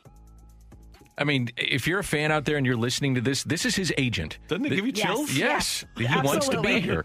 So, and again, if you're looking at it from their point of view, and they're not here every day, so their point of view is, well, this team wins every year. They haven't had a sub-500 season. They're going to the NLCS a couple of years ago. They've been to the playoffs back-to-back years. Now let's take a look at the roster. They've got Jack Flaherty at the top of their rotation. They got Jordan Hicks at the back end of games that throws 102 with a sinker. They've got on the other side of the diamond a perennial all-star MVP candidate in Goldschmidt. They've got a young roster, and they have a lot of money coming off the books that if they want to go out and spend, which they will next year, they're going to win. They're set up to win for a number of years that Arenado is under contract. So this is the place that he wants to be to win. And those are some of the reasons that Arenado had put the Cardinals on that pedestal. DJ LeMahieu opened his eyes to what it was like, that the grass might actually be greener. And being able to get out of the altitude and the effect that has on the body. And, come July and August, you're not tired. You feel fresh, and you actually feel fresher than the other guys. And being in an organization where every game matters because these teams are winning and constantly trying to win.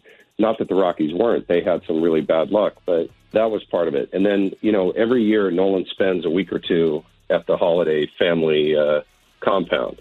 And, Matt is his mentor and has really convinced him that Nolan would be such a great fit for the Cardinal way. And Nolan is a baseball rat. That's all he really does. That's all he really thinks about. He sits and eats dinner with a bat in his hands. He never stops working. And this is what he wanted. He just visualized himself as a Cardinal, and it felt right to him. If you were writing out a script for Nolan Arenado's agent to say the right things to get St. Louis to love this guy, is that not exactly what you would want to hear verbatim? This guy eats dinner with a baseball bat in his hand. I'm curious. One of the things I do want to ask him from a baseball-related point of view is, what does he see in Colorado, how he's pitched? Like, what do you see a lot of change-ups? Do you see then when you're on the road a lot of curveballs? And do you think it's going to be different going to out of the rarefied air And so now you're not playing all your games in Denver in Coors Field in how pitchers approach hitters. So when you talk to Matt Holliday, did things change for him in terms of, number one, your body changes, as he mentioned there, but also how you're pitched? And do you think that'll be a difference leaving Coors and not seeing as many curveballs? Are you going to see more changeups? Do you see more fastballs? Those kind of things. Because I do think that when you have a preeminent player like Nolan Arenado, you got to get him out if you're the opposition. You got to find a way to get him out. So do teams change it because they can't throw curveballs as much? You know what I mean? It's something different that pitchers have to do when you're in that facility as opposed to pitching outside of Denver. Yeah. One thing that Joel Wolf told BK and Ferrario yesterday is that the Cardinals, and we know he's a baseball rat, and he recognizes what the Cardinals are. The Cardinals have a certain way about them, and also they bring these older Hall of Famers and great players. They have them around all the time. Like Nolan got to meet Ozzie Smith at the Gold Glove dinner several times, and he loves that. He's a guy that when Nolan is hitting and he's working out at his dojo in Southern California, he's got all these TVs up, and they're all playing YouTube videos of the greatest defensive plays by third baseman. He's got Brooks Robinson up there, the best home runs. He has it around him all the time. This guy lives, breathes baseball, and I think that will really excite him. Are you kidding me with this?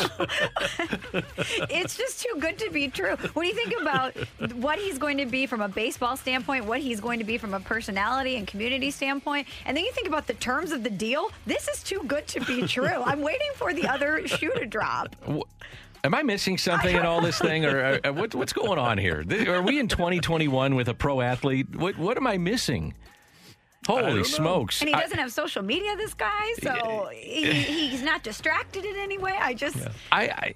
It almost is too good to be true. I said this, guys, the other day with BK. The only thing I'm really disappointed in, and here's something that may happen, is that maybe if we're lucky enough, God willing, to be able to open back up and have a full stadium, and maybe they do like a reopening in the middle of the season, a new opening day, say 4th of July or something. We get to have it at Busch Stadium. Could you imagine the opening day reception that this guy would get? Oh, my gosh. Opening day in St. Louis, as we all know, all from St. Louis, is special. And this year would be remarkable because there would be a special meaning with the passing of Lou Brock and Bob Gibson. You have the first opening day with fans for what we all think will be a special career for a youngster that's playing in the outfield, Dylan Carlson. That would be special. You have the introduction of Nolan Arenado. You have the Red Jackets. You have the first time that Jason Isringhausen talks about how special it is to be introduced as a Cardinal Hall of Famer. You got Tommy Herr. You got John Tudor. I mean, these things, I got goosebumps thinking about it. These things are what makes this place very, very special. And he, a guy that loves baseball, would be taking this in for the first time, his first time to be introduced to a crowd. He'd have to step out and tip his cap. And then the first time he makes a diving play, it might be routine, he would get a standing ovation. Right. And then the first time he makes a dazzling play, and we're going to have a bunch of them, he will get standing ovations all the time. It's going to be unbelievable. Fans are going to love this guy. They're going to love him. Coming up, and it was great. It was a great interview. You can hear it on 101 ESPN. You can heir our podcast on 101 ESPN, brought to you by I Promise. But a great interview with BK and Ferrario and Joel Wolf yesterday, and you can hear the entire thing at their podcast. Coming up, You're Killing Me, Smalls, on 101 ESPN. We're right back to the Carricker and Smallman podcast on 101 ESPN. Nolan Arenado about 13 minutes away here on 101 ESPN. Before that, You're Killing Me, Smalls. Oh, you guys synced up Jinx. there. Jinx. Did anyone, when someone said Jinx, would they say Jinx personal padlock, Jinx, you owe me a Coke? What was it? You owe me a Coke. Owe me a Coke? Yeah. Did you ever get a Coke out of the deal? Never, not once. Never. I never got one either. My kids made me shut up. They loved it.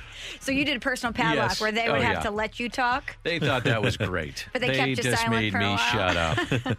Okay, well, let's get into some stories here. We know that, like we mentioned earlier in the show, if Tampa Bay wins the Super Bowl, if the Bucs go on and win this game, it's all going to be about Tom Brady, regardless of the performance he has, regardless of whether he plays well or not. But their mayor, Jane Castor, was asked about what's going to happen if, in fact, the Bucs win the Super Bowl. And she said this about Tom Brady. She says, quote, "I told him we're not discussing changing our city's name until he brings home that Lombardi trophy. So Tom and I will have that discussion in due time. Yes, we will talk about that. Changing Tampa, since we're becoming a title town, to Tampa Bay, we will have those discussions."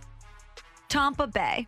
That's fine. That's pretty cool. Now, they would just have to, they can change the name of the city. I would think the rest of the Bay Area out there, St. Pete Beach, Sarasota, Bradenton, I guess with him there, they might not mind being Tampa Bay, but I wonder if Tampa, Florida changes. I'm going with Goldonado here in St. Louis. Which I love. Yeah. It's beautiful. Just like any celebrity couple, you need Brangelina, you need names like that. I love it. Goldonado. I'm fine with that. I look forward to you saying that in a call, Dan. I may have to. Diving stop at third, over to first. It's Goldonado. Goldonado. Yeah.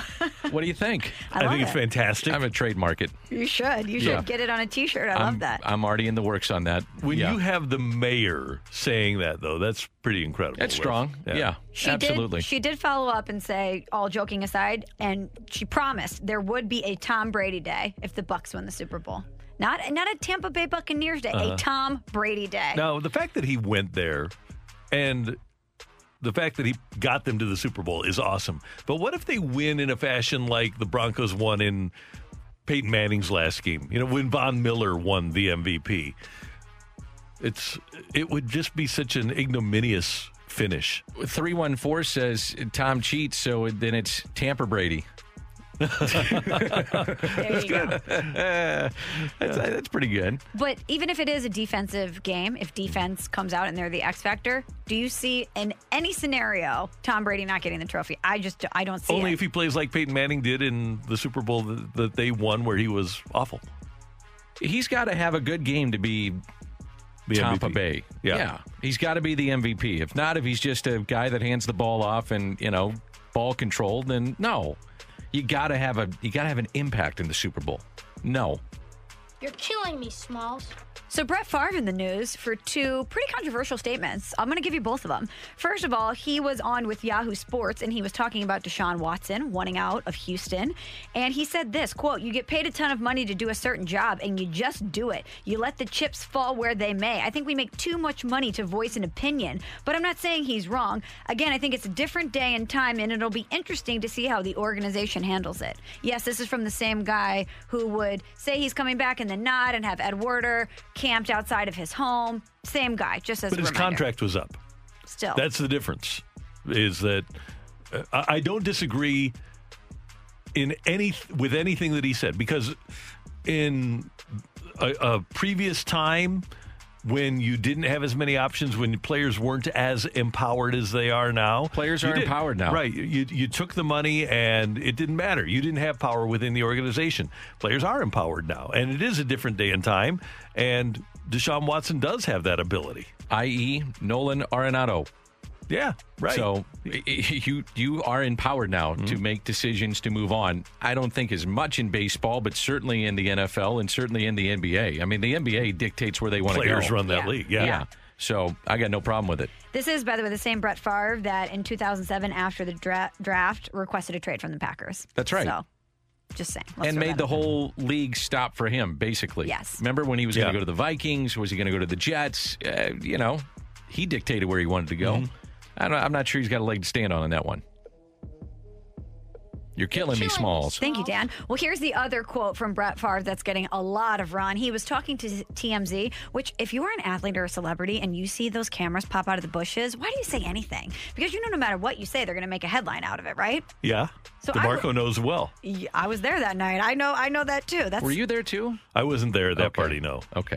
I woke up that next morning and had all these text messages on my phone. I'm thinking, what is going on? And then I'm like, oh, TMZ. Yeah. Great. I was there. Interesting. But anyway, so Brett Favre was asked by TMZ about Jacksonville and what they should do with that number 1 overall pick. And he said this: I've seen Trevor Lawrence play, and I think he's really good. I don't know if Jacksonville, in my opinion, I don't know if quarterback is their immediate need. Probably a lot of needs that they had. I would take Devontae Smith. The last 2 games I watched this guy play, I mean, I'm blown away with how good, knowing that teams know he's going to get the ball and he dominates. I think you go with a guy like that. No, you don't. No, you don't. You take Trevor Lawrence. Yeah. And you build around him. Period. End of story. Come on. It's not that hard. You got Urban Meyer. You go get the best quarterback out there. Generally speaking, everybody thinks he's the guy. You make him the number 1. You excite your fan base.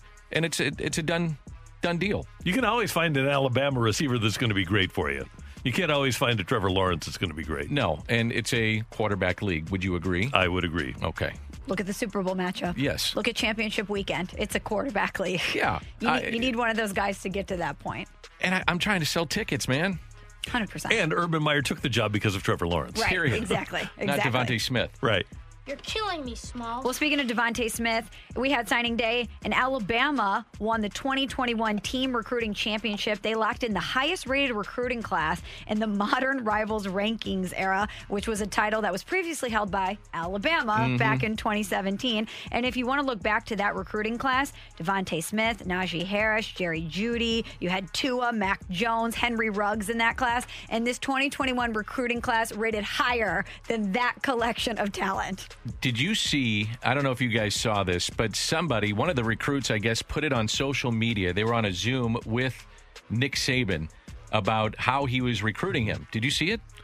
No. Did you didn't see it? Yeah. Do you want to join a winning program? Yeah. He said, now, we wouldn't be doing this and having the Zoom call unless we felt you could play here, all right? Because he always said, all right. So you can play here, all right? And now, have you seen our players at your position that have played in the league, all right?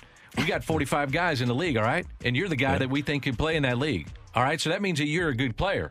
Now, you're going to go up against the best in college, all right? And you're going to do it in practice every day, all right? So that means we want you here, all right? You want to be a part of this? Pretty awesome. And by the way, this is what we've done in the SEC. And then he started rattling off their SEC championships, national I mean, it was unbelievable. I was like, where do I sign? I'm ready. It was unbelievable. But is there any other play other than to talk about the hardware, the banners, and the NFL talent? No. You don't even have to try to recruit players. All you say is check the scoreboard, check the resume. And you're good enough to play here. Right. And if you weren't, we wouldn't be having this conversation, is what he told him. There's a story when he and Mal Moore were flying from Miami to Tuscaloosa for his introductory press conference. He said, Mal, you think you got the best coach in the country? He said, Mal Moore said, former Cardinal, football Cardinal assistant coach. He said, I don't know, but, or no, Mal Moore said, well, for what we're paying you, I better have gotten the best coach in the country. He said, you didn't. You got the best recruiter, but you didn't get the best coach. But you need the best recruiter. That's right. So, all right. We're going to talk to Nolan Arenado coming up, the Cardinals' new third baseman. Thanks to Michelle for your killing me, Smalls. Nolan next on 101 ESPN. We're right back to the Carricker and Smallman podcast on 101 ESPN. You can find me in St. Louis. Jumps on that pitch out to deep left field, and it's gone. You know, I'm very thankful to be a Cardinal, a great organization with great history, and me and my family are really excited to be a part of it. There's a drive, deep left field. O'Neill back, he'll look up, and it's gone. Arenado with home run number 31. You know, I plan on sticking around, so, you know, that's my goal. I plan on staying here for a long time. Arenado, deep left, trouble. Grand slam. I expect to be here for a long time. I'm not worried about that. There's Arenado, and he hammers one out to deep left. Ozuna will watch it sail away. Nolan Arenado, 3-run homer. With Michelle Smallman and the voice of the Cardinals on FS Midwest, Dan McLaughlin. I'm Randy Carricker, and we go to the Brown and Crouppen Celebrity Line on 101 ESPN in St. Louis and welcome the new Cardinal third baseman, Nolan Arenado. Nolan, thanks so much for taking some time with us this morning. Hope all is well. And by the way, Dan is going to be a little more excited on your home run calls this year. Yeah. Thank you guys for having me. I appreciate it, and Dan's a great announcer, man. So I appreciate it. I can't wait. You know, Nolan, I appreciate the kind words. I've been doing the games for 24 years. I usually go ballistic on calls. Fans go nuts. I go nuts. I'm from St. Louis, so I love the Cardinals. I can't finally, I just can't wait to finally go nuts when you're actually on our side. So this is a good thing. So I apologize for those calls, first and foremost. So when you were doing it against the Cardinals, you know, I had to be a Cardinal and say, yeah, you hit a home run. Okay, that's great. Do it again. So welcome to St. Louis, man. It's awesome to have you. No, I appreciate it. No, I know, man. I can't wait. You know, it's a great organization, and it's starting to really sink in now. You know, obviously the first few days it was official. It was kind of like, well, I can't believe this is happening. But now that it's sinking in, it's been pretty awesome. It was awesome. You know, I played in the Pro-Am at the Waste Management yesterday, and I had Cardinal fans following me around, man. It was pretty incredible. You know, it was just cool to, like, you see people red hats, Cardinal jerseys supporting already. You know, it was a pretty incredible feeling. What pro were you playing with, and how did number 17 treat you? I played with Sungjae M and then Tom Hoagie. Those guys were great, obviously great golfers, impressive to watch. And then 17, I think you mean 16, right? Yeah, 16. I'm sorry, yeah. Stadium, yeah. You know, I birdied it, actually. Nice. Yeah, awesome. It was pretty cool. I was kind of nervous. They gave me an intro, and then put it on the green, about 15 feet away, drained it, got a little cheer. It was pretty awesome. Love it. Nolan, St. Louis is so excited to have you wearing a Cardinal uniform, and we know you're boys with Matt Holliday. And we were doing a segment the other day saying, do we send Matt Holliday a fruit basket, an edible arrangement? What's the deal here? Because we know that you and Matt had a lot of conversations about St. Louis. So can you tell us how influential was someone like Matt Holliday in describing what St. Louis was like and how good of a fit you'd be with the Cardinals? Oh, well, Matty's been a huge part of it. I always feel like I got to say this, but, Matty never told me to, like, leave Colorado or get out of there, he never pushed me toward a direction. He just, once I told him that, St. Louis could be a possibility, he kind of helped guide me through it and told me, like, well, I think you'd really like it, and it's a great place to play. We both play in Colorado, so they both have special places on our heart. So I know he went about it the right way, and I really appreciate his guidance, and he's a great friend, a great family, and, he's someone I definitely rely on all the time, so I'm very thankful for him. But we'll probably go get a nice bottle of wine or something. But thank you for sure. Hey, we watch your swing, and it kind of looks like the Matt Holliday swing. How much have you taken from a hitting perspective from Matt? Oh, a lot. I mean, definitely a lot. He's one of my favorite players growing up. He doesn't like hearing that because it makes him feel old, but, he's one of my favorites, and, obviously just trying to mimic the stay through because he was so good at that, and that's something that I've always admired about him. So I love watching Matty hit. He's such a good player, and he's had a great career. Who were your favorite players growing up? I'm curious about that. I heard you talk the other day about Scott Rowland. We had a front row seat to watch him. He's headed to the Hall of Fame. Who were some of the other players that you really enjoyed watching up in Los Angeles and some of the other players nationwide that you grew up watching?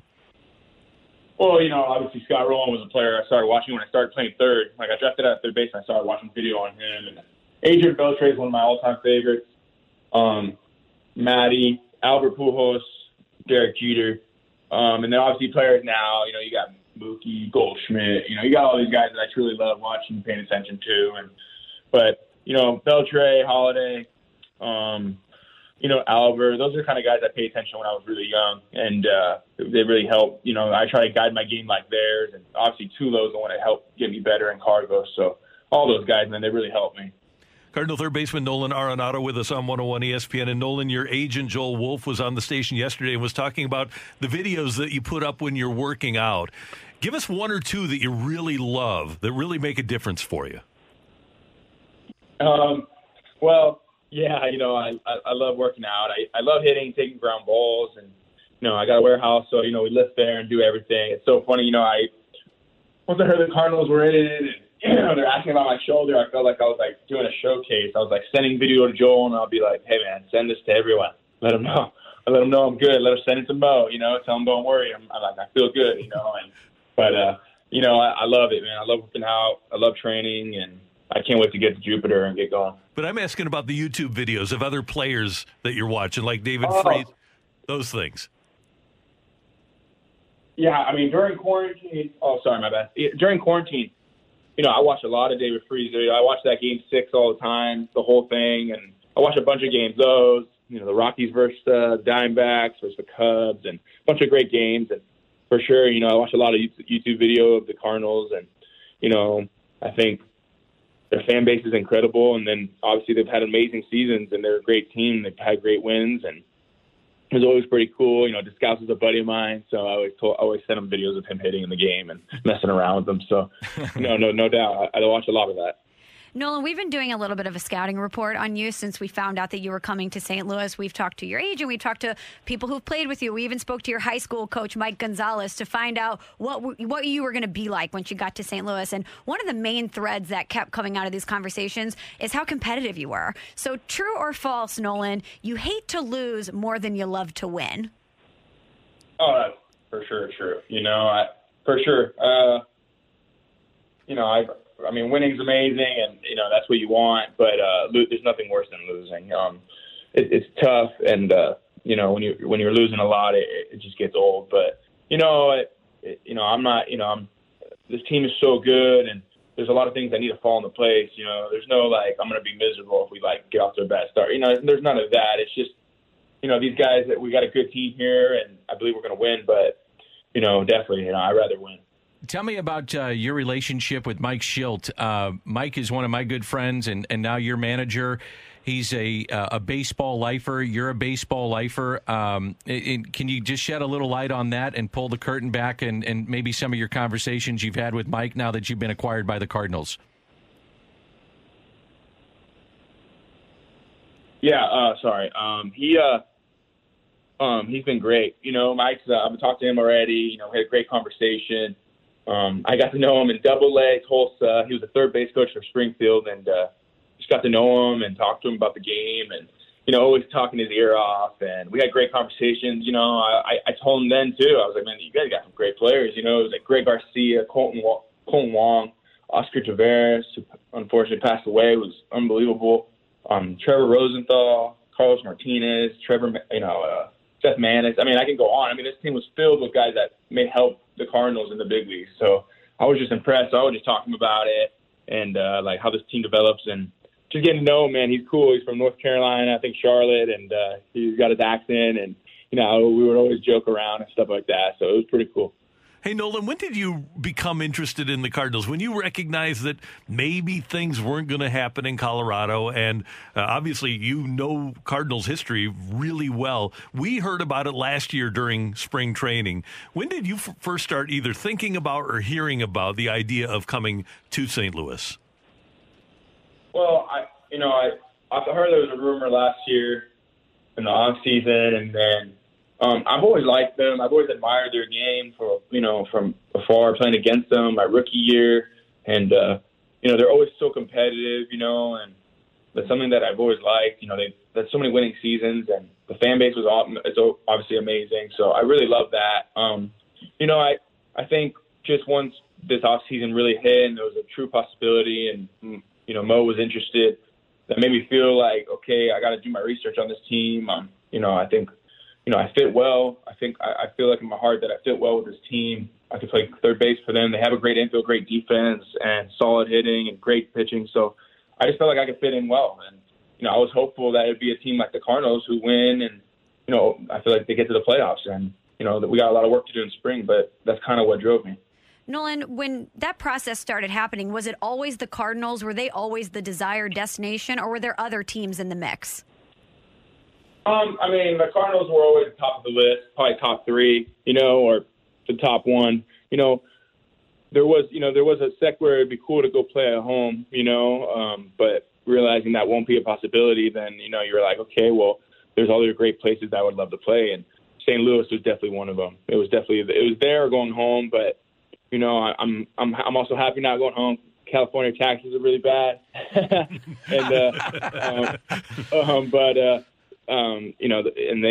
their team, they're already really good. But, I feel like I fit in well with the Cardinals. I feel like they need a third baseman that could play defense and help them hold the corners down with Goldschmidt. Have you heard about opening days in St. Louis? And if so, what do you know about them? I have, man. I've heard they're insane. And heard they're going to be pretty fun, and I've just they bring all back the Hall of Famers, and I just know there's like Clydesdales on the field, right? Yes. On the field, and pretty intense. So no, I heard it's a great day, and the fans really love it. I mean, honestly, every time we've gone there, we never opened up there, but every time we've gone there, it's packed house. So I know the fans really care, and I can only imagine how opening day is. Okay, Nolan, outside of baseball, outside of the Cardinals, what do you know about St. Louis? Oh, no. No, this is not a quiz because Randy, Dan, and I are all born and bred St. Louisans. So if you don't know a lot, we actually have a list of tips here that we can give you for some fun facts. Oh, okay. I heard the golf is pretty good out there. That's it. That's all I got for you. You know what? Can't confirm. You've come to the right place. Yes. Yes. We can help you with Ted Drew's ice cream. We got Emo's Pizza. You got it's thin crust pizza. If you're referred to as a Hoosier, it's okay. There's a lot of things that we can help you with. I've got a whole list for you, Nolan. So you're going to need to be prepared to say hi and wave a lot. People are really friendly here, okay? Okay. Dan mentioned this pizza that we have. It's pretty controversial. You're going to want to try it. If you like it, awesome. If not, we recommend that you lie and say that you do because it's just better for everybody involved. We know that you're used to great weather, California, Colorado. You're not going to get that here, okay? You're going to get humidity, freezing temperatures, and it can change on a dime. So we want you to be prepared for that. If you're ever talking to someone from St. Louis and you don't know what to say, there's a lull in the conversation, just bring up Budweiser, The Arch, or Nelly, and you're golden. And finally, you're going to hear a lot of people ask people where they went to high school. It's just a weird thing that we do, okay? You're going to need to know that. Yeah. Well, I appreciate the ice cream and pizza references, but I'm trying to hold down third base, guys. Come on now. It's not getting big like that. Let's go. So, Nolan, if you're not playing baseball, what interest, and you're not playing golf, what else interests you in your life? What are some of the other interests that you have? Well, I have a few. Obviously, I love spending time with my family. Family's a big part of my life. My parents, obviously, my brothers, my cousins, they're my best friends, so they'll always be around. I do surf in the off season. Don't tell Mo that. Make sure you don't tell Mo that. We want to keep you healthy. Yeah. But I know, seriously. But I just did. It's all right. Okay, good. Okay. Those are little things. I love to spend time. We're always together. Dominoes. I don't know, man. I'm pretty simple living. I love to work on the game of baseball, so that's kind of what I love to do. But I love movies, watching movies, well-directed movies. And that's about it. I guess I'm not that cool. Oh, no, you're pretty cool. We like you. Yeah. You've already won us over. You're all good. And you know what, Nolan, at the end of the day, Andrew Miller, I thought, had a great line when he signed here. Somebody said, what brought you to St. Louis? He said, I just want to be on that dog pile at the end of the World Series. I want to be jumping on other guys at the end of the World Series. And ultimately, that's the goal, isn't it? Oh, absolutely. That's when you join the Cardinals, that's the thing. I remember talking to these players and coaches, and the only goals they have is, our goals is that we want to win the division and then get to the World Series. That's our only goals. And it was just great to hear something like that. Never heard anything like that. So it was awesome. And that's why I'm here, is to help this team win. And that's what I want also. I want to be able to shake hands or go celebrate in the locker room knowing that we clinched the division and then making our way to the postseason. Do you think, and this is a baseball question, do you think being outside of Coors that, especially from a hitting perspective, you'll be approached differently? Because at Coors, you may be pitched differently with, how guys may be throwing, spinning the ball up there. And then when you're outside, or not spinning the ball up there, and when you're outside of Coors, maybe you're seeing more curveballs, those kind of things. Do you think that'll change? Will you see it change moving forward, going into this season, playing outside of Coors, and how guys approach you pitching wise? I don't know. I think pitchers, and for the most part, have game plans, and sometimes when they have a lot of success a certain way against me, they'll probably just continue to attack that way. But there's times where guys are going to make an adjustment and try to see if I can adjust, and I plan on doing that. So, it's that's how hitting is, right? It's just a constant battle of adjustments and constant battle with the pitcher. But I'm not worried about it. A lot of these players and teams that I face in Denver, I face in Cincinnati. So, I know they approach me a little bit different, probably in Cincinnati or Pittsburgh or Chicago or whoever. And so, no, I'm not too worried about that. I know that when I'm in a good place when I'm hitting and I'm in a good place and battling up there, I could, I know I could recognize and do what I'm supposed to do, and that's hit the ball hard and do my job and help the team win. Nolan, I've said that Scott Rowland is the best third baseman I've ever seen defensively. It's not even close. I said, you are Rowland-esque. We only have seen you 6 or 7 times, so I get asked about it all the time. I said, if you've seen Scott Rowland, that is Nolan Arenado. I'm curious, what's your favorite play you've ever made? Because you have made some incredible, ridiculous, amazing plays. Do you have one that stands out that's your favorite defensive play? Man, I made in San Fran, the tarp play. Yeah. Diving on the tarp was obviously one of my all-time favorites. I dove another one in San Fran. I dove left, bobbled it, but barehanded it through kind of off my butt to make the throw to first. Yeah, that was my choice. It's unfortunate against the Giants, but I don't know. I have a bunch. I have a few plays that I really love, but those are my 2 real favorites. Just kind of because they're so tough and a lot of risk involved. Ozzie Smith, before games, used to go in the hole and not look at second base and throw to second base. It was part of his routine getting ready for a game. Do you have an odd routine to where maybe you're on a knee throwing to first base or throwing to second base, those kind of things, those crazy plays? Might happen once a year, but do you do anything like that to get ready for a game? In the off season, I used to practice laying down, popping up on a knee and throwing. It would look kind of weird when I was doing it, but I used to practice it. But honestly, my routine is that I take ground balls at the back of the grass always. I never take it at the front. I know a lot of players take out the front of the grass just to kind of ease their way back into it. I always take it at the way back of the grass, just to work on moving my feet, working on my arm strength, and then and when the game starts, you don't play so deep sometimes, so then the throw feels a little bit easier. So I just try to compensate with make it a little bit harder before the game, so when the game starts, it feels really easy. So that's kind of how I think about it. Nolan Arenado, thanks so much for your time. I don't know if you realize this, St. Louis is buzzing because you made the decision to come here, and you'll be a perfect fit. You'll love it here, and we're so thrilled that you're going to be a part of Cardinal Nation. No, I appreciate it. No, I can't wait, man. So I really appreciate you guys for having me. Thank you. All right, we'll talk to you again.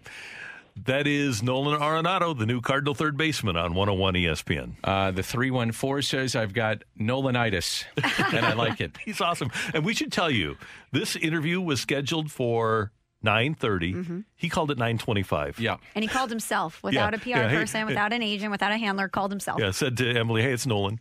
Yeah, I'm here. So humble. All ready to go. Humble great. Superstar. It's awesome. We're going to cross things over with Dan as we get ready for the Danny Mac Show with BK coming up on 101 ESPN. We're right back to the Carragher and Smallman podcast on 101 ESPN.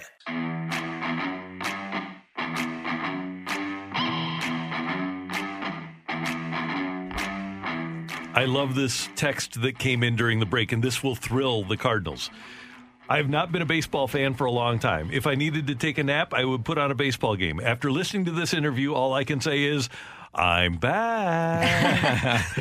Yeah. If only they could sell a lot of tickets right now, because he'd be selling a lot of tickets. There's excitement around, there's a buzz around the city because of this acquisition, and you give ownership a lot of credit, you give Mo a ton of credit, and you give everybody involved to make this happen. The front office a lot of credit, Gersh and Randy Flores and everybody, a lot of credit to make this happen because it's a game changer for the Cardinals. I've said this before when the Cardinals were playing the Rockies. I said, this guy is worth the price of admission. He is. He's that good. He's that good. I want to make one quick point because Bill DeWitt always makes it a point in a press conference like that to thank the fans. Yeah. Nolan, if it's not for the fans, Nolan Arenado isn't as enthralled with St. Louis. And, this sounds like a homer, and I get it, but the Cardinals draw 3.4 million fans. I always go back. The game changer of this whole regime, this is 25 years now this season of Bill DeWitt and his ownership group and him being the chairman of the board. In my opinion, the trade that changed everything was the McGuire deal. Now, you can debate now with stuff that's come out with Big Mac whether you liked it or not. That's fine. But at the time, we all were in. All of us. And when he came in for, 2 months, Randy, I guess it was, Michelle, 97, 2 months of that, and excited the fan base. 98 happened. He signed on August 24th. So the deal was made on July 31st. Correct. It was and the he trade signed on deadline. August 24th. So he had a couple of months, and there was excitement, and he's hitting the ball off the scoreboard, and people were like, holy smokes. And then 98 happened. The summer of 98, he hit 70. And they took that money and reinvested it in the club in 2000, and it changed everything. It was a game changer. You know, it was Kyle, it was Veers, it was Vigna, it was Edmonds, and that became Renteria. It became a ball club, a winning club, and that changed the fortunes of this franchise. And to their credit, they put that money that of all the people coming in through the turnstiles, it was a game-changing move by the franchise. Not only was he a great player, and he was hitting 70 home runs, but they took that money of those guys coming through the turnstiles and reinvested in the payroll and became a great team. And those early 2000 teams were great. Mm-hmm. Didn't go all the way until 2006, but man, were they good. Really good. And I think back the past couple seasons, they had Nolan Arenado on their board for a long time. They knew he would be a great fit, both baseball-wise, clubhouse-wise, community-wise. Same thing with Paul Goldschmidt. They do their due diligence, finding guys that they know not only will produce for them, but that will love playing in St. Louis because they understand that's part of the package with the fans. It's a mutual love and a mutual respect. So I really give them a lot of credit for going out and identifying players across the league that would be amazing fits here and that want to stay. And now, if they had Randy Arozarena, damn it. Dan, come on. Okay. But that's another I'm thing. okay with it now. We have to go back and give McGuire credit for that, too, because he was the first mega star to say, man, I love it here, and cried at the press conference when he signed the contract. I asked the question. And he then... Not going to make me cry, Randy. When he says to Edmonds, welcome to baseball heaven. I was there when Edmonds brought in his Angels bag and shook McGuire's hand, and McGuire said, welcome to baseball heaven. Yeah. And that, you talk about a game changer, because then those guys that you mentioned, Kyle signed for less, Renteria stayed and signed for less, Edmonds signed for less, McGuire stayed for under market value. I remember Peter Gammon saying during those years, 2001, 2002, Roland. he said, they've got 100, Roland was right after Roland came. He said, they've got a $180 million team that they're paying $100 million to. Yeah. And this, when you look at the money thrown in, this is a deal. It's a steal of a deal. Now, everything's got to go. There's an excitement. We're on the pink cloud of this, right? You know, there's an excitement about this, and things got to go right. He's got to stay healthy. He's got to play to the level that you anticipate. And by all accounts, you would think he will. But man, it's a steal. It's a heist. Just looking at it on paper, it's a heist. So, in fantasy football, sometimes there are teams or guys. Adam Wainwright's one of these guys. He'll call and just keep throwing ridiculous trades at you, and he'll just be relentless until you make a bad trade with him. And I think the Rockies are me in fantasy football, and the Cardinals are Adam Wainwright. And they just do that to you. And they've done it to the Rockies so much with different ownerships and different GMs. The Cardinals are relentless in that. And I think, and I don't know if somebody will tell me off the record at some point, but I think they were so convinced they knew they were going to get Nolan Arenado. That's why they never gave out number 28 after Pham left. Maybe. Maybe. I've thought about that, Randy. I actually have thought about it. You know, maybe. Yeah. Always left the door open. Yep. Always left the door open. Yeah. It's the carrot that's out there, maybe a million miles away. It's a really long carrot, but maybe. But right? you know what? You manifest things. Right. Positive energy, positive thinking brings good things to you. Yeah. Well, I would put it this way. I'm sure, and there's probably other players that they have on their radar right now that are Nolan Arenado-esque, Paul Goldschmidt-esque, that are out there that Mo's got his eye on, and Gersh and others that they say, boy, if we could ever get him, that'd be interesting. Yeah. That'd be interesting. That's happening. I would love to see that list. There are players, because it's kind of like, in my opinion, it's kind of like the AD that's got his coach that he really likes right now, and you hope you keep him, but you always have your short list. In the top drawer. Yeah, you have to. It's in the top drawer. You always got short list. You always got, well, we're hopeful for this, but it came to fruition with this guy, and by all accounts, I'm not sure you could have you could not hit this is a grand slam. I mean, this is everything that's gone on in this last week for the Cardinals has been a grand slam. Awesome. Everything. Yep. So we will do this again tomorrow morning. Dan will be with us every Thursday and Friday, but you've got BK joining you here for the next hour. Next hour, Jeff Passan will be with us, so we'll continue the talk of what's going on with baseball here. There's been some reports. Mark Feinsand is tweeted out that their Cardinals are interested potentially in some pitching, so I'm sure we'll talk a little bit about that, get Jeff Passan's thoughts on what's happened with the Cardinals with Nolan Arenado, and let's, fingers crossed, have a safe and healthy start to what would be the 17th of this month for the start of spring training for the Cardinals. So we'll get into that. Great job by Emily Butcher, our producer-engineer. Thank you. Thank you. This was fun, Michelle, wasn't it? It was, Randy. See you tomorrow. Great job, guys. Thank you. A lot of fun. That was Dan. And for all of us, thanks for tuning in, texting in, being a part of the show. You can hear that Nolan Arenado interview on our podcast when it comes up at 101ESPN.com or wherever you get your podcast, brought to you by I Promise. And until tomorrow morning at 7, have a great day, St. Louis. You've been listening to the Carricker and Smallman podcast, powered by I Promise.